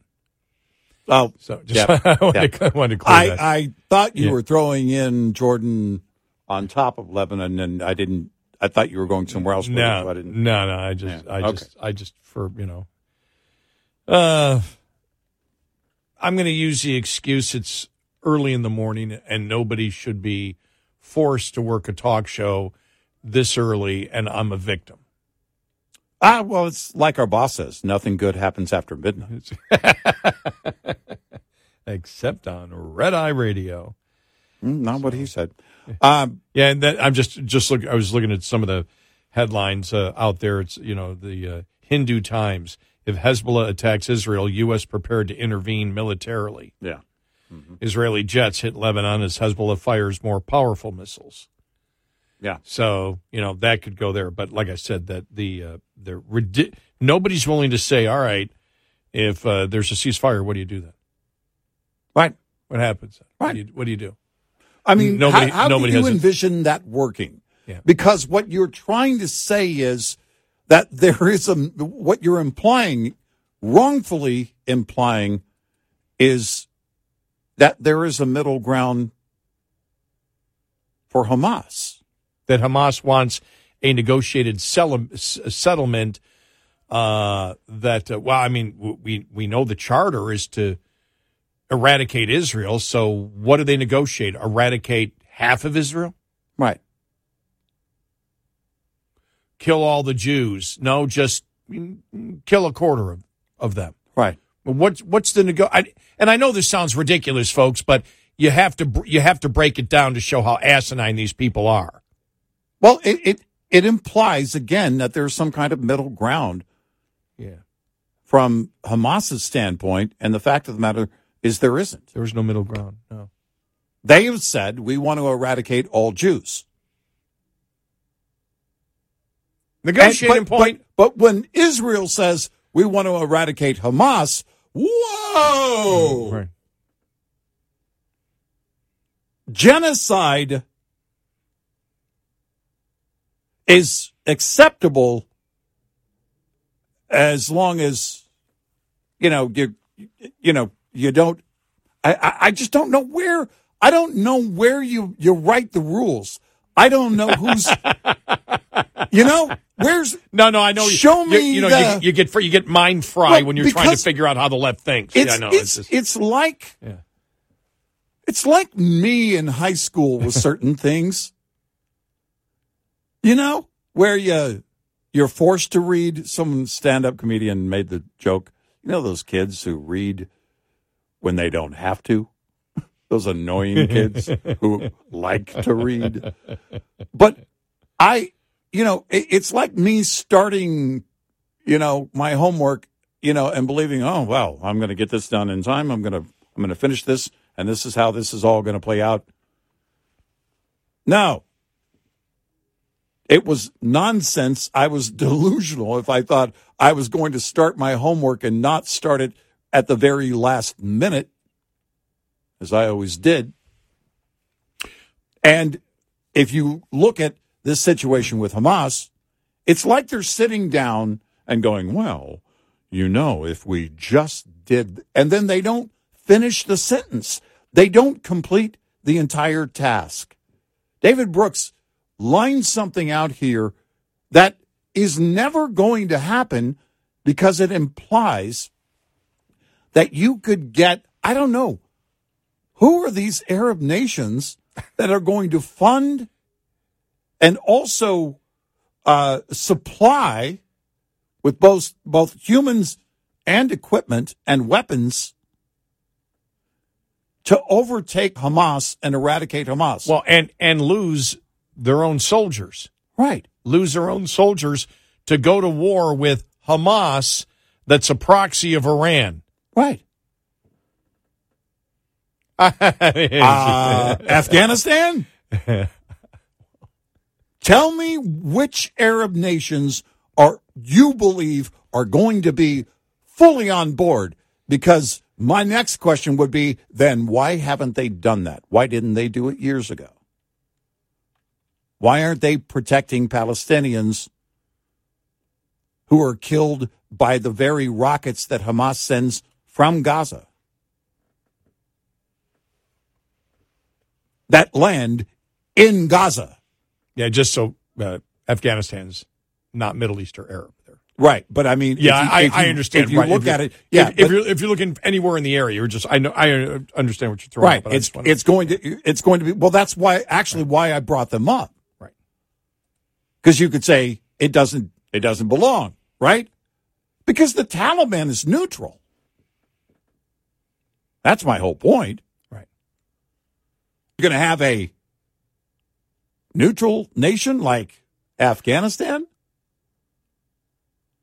Is that who's going to do this? You might as well say Iran is neutral.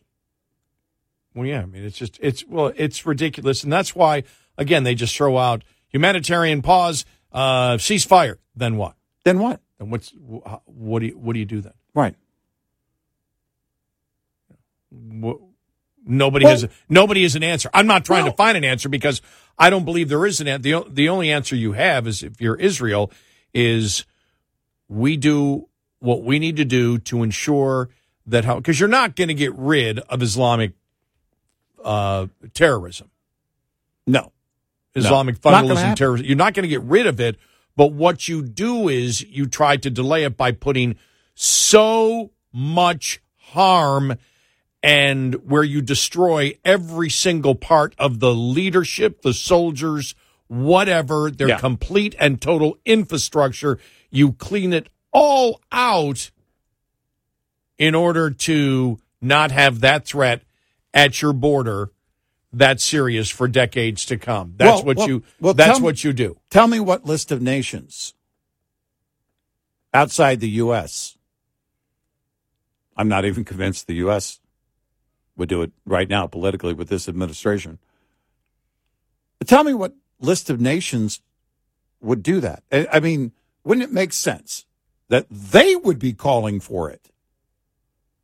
That after October 7th, if you don't have a brutal demonstration, if you don't see it after October 7th, which was the most brutal of demonstration as to who Hamas is, if you didn't have an uprising in those nations calling for the eradication of Hamas, then why, David Brooks, do you think you came up with an idea and they just haven't thought of it? And, he couched the whole thing. They don't want it. Yeah, he couched the whole thing in certain words by saying the goal is, to separate Hamas. The goal would be to separate Hamas from the Palestinian people, so you'd need a counterinsurgency. What you're saying is you're taking away, Hamas controls Gaza. Right. So you're taking the people away. You're basically saying you're not going to control this anymore, which is the exact same thing that Israel is attempting to do. Right. But if a multi-Arab force comes in to go after Hamas, Hamas is just going to sit there and go, oh, okay, we're willing to give up our complete authority over Gaza. You get complete authority, and the Palestinian people are free to have a self-determining government. Well, and tell me that, so the Arab nations that are part of it then form this group. They're going to go in, and there's not going to be a reaction by the other Arab nations who aren't part of it? Like Iran? Right. Who wants to be the country that does this and goes up against Iran? You want to talk about a massive war on all fronts. Yeah. Saudi Arabia? I don't think so. No. They're because that's the whole point. Turkey? I don't think so. There is no neutrality here. Iraq? That's what it all implies. I don't think so. No. Right, exactly, yeah. There is no neutrality. None. There are two sides. And this idea of eradicating Hamas is left only to Israel. They're the only ones who are going to do it. And the reason is because they understand the threat. They have seen their people slaughtered. Yeah, they lived and died the threat. The rest of the world, you look at and this ridiculous idea of getting a list of Arab nations or even neutral nations. Tell me neutral. Show me neutral. That can't have anything to do with the United States. Right, exactly. Well, you tell me. Which is you tell his me, premise. But you tell me any peacekeeping force. Yeah. Well, where would that be? That has credibility and actual force that isn't led by the United States. Right. Yeah, not even the Taliban could do it because they're getting U.S. taxpayer dollars. So they can't be involved. They're out. No. I mean, it's insane. I know. And that's why I thought it was important to look, at least he's trying to put David Brooks for the New York Times trying to put something out there on when he was on the PBS show over the because weekend. You know why? But still, it's a dumb, ridiculous idea that had no thought into it at all before he said it. Because what we have said from the beginning is a very harsh reality.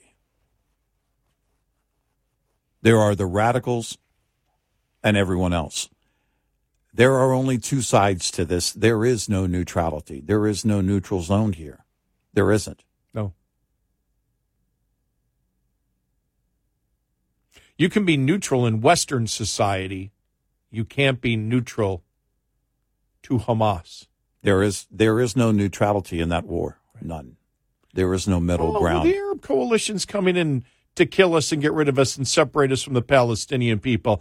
Okay, we're all for that one. Right. Boy, that David Brooks, he sure came up with a great idea. Yeah.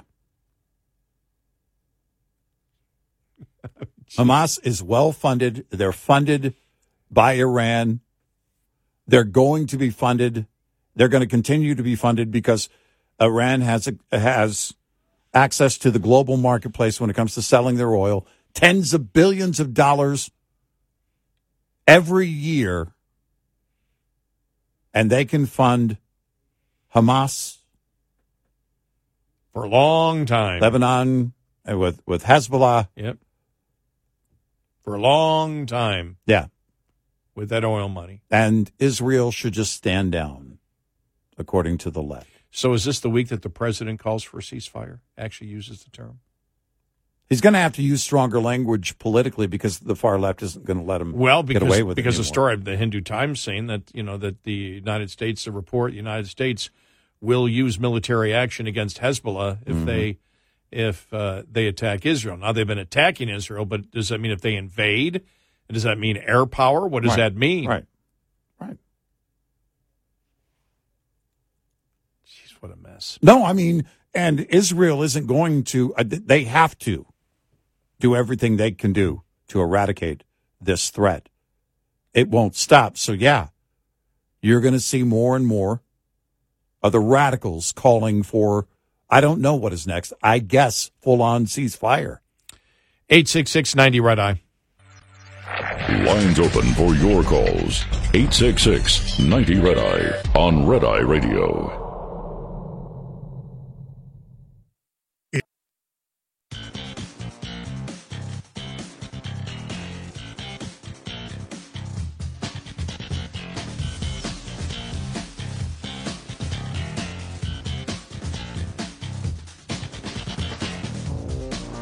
It's Red Eye Radio. He's Eric Carly, and I'm Gary McNamara. Oh, so Comer was asked the question over the weekend, James Comer, who's investigating Joe Biden and Hunter Biden, all the alleged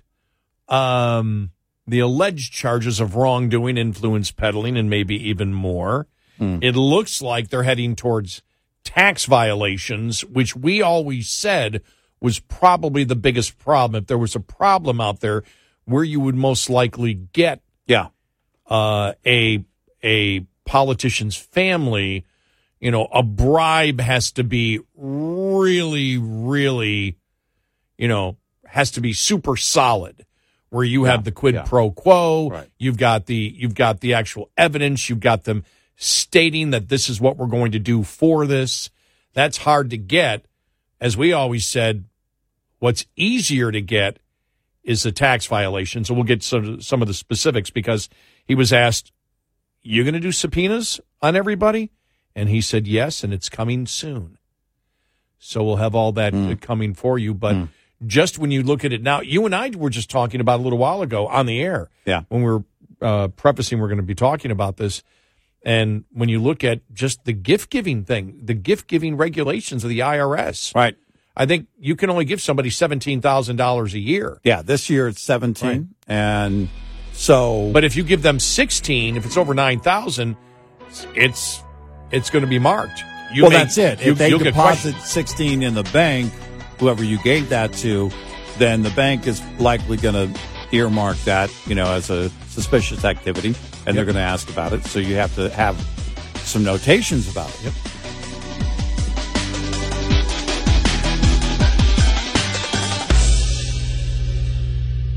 This is Red Eye Radio on Westwood One. every story eventually comes to an end. This June, hear the final episode of Season 2 of the hit podcast series In the Red Clay, Durham. In the Red Clay tells the unbelievable true story of Billy Sunday Burt, the most dangerous man in Georgia history. In the podcast that people are calling riveting, incredibly moving, captivating, and addicting. Binge seasons 1 and 2 of In the Red Clay now, wherever you listen. Hey guys, welcome to the Candy Valentino Show. I'm Candy Valentino. I was a founder before I could legally order a drink, and for more than 2.5 decades, I've built, scaled, acquired, and exited multiple businesses in diverse industries. Now my goal is to help you by sharing the knowledge that I've learned, the mistakes that I've made, and the wisdom that I've developed over my journey. Bi-weekly episodes every Monday and Thursday. The Candy Valentino Show, wherever you listen.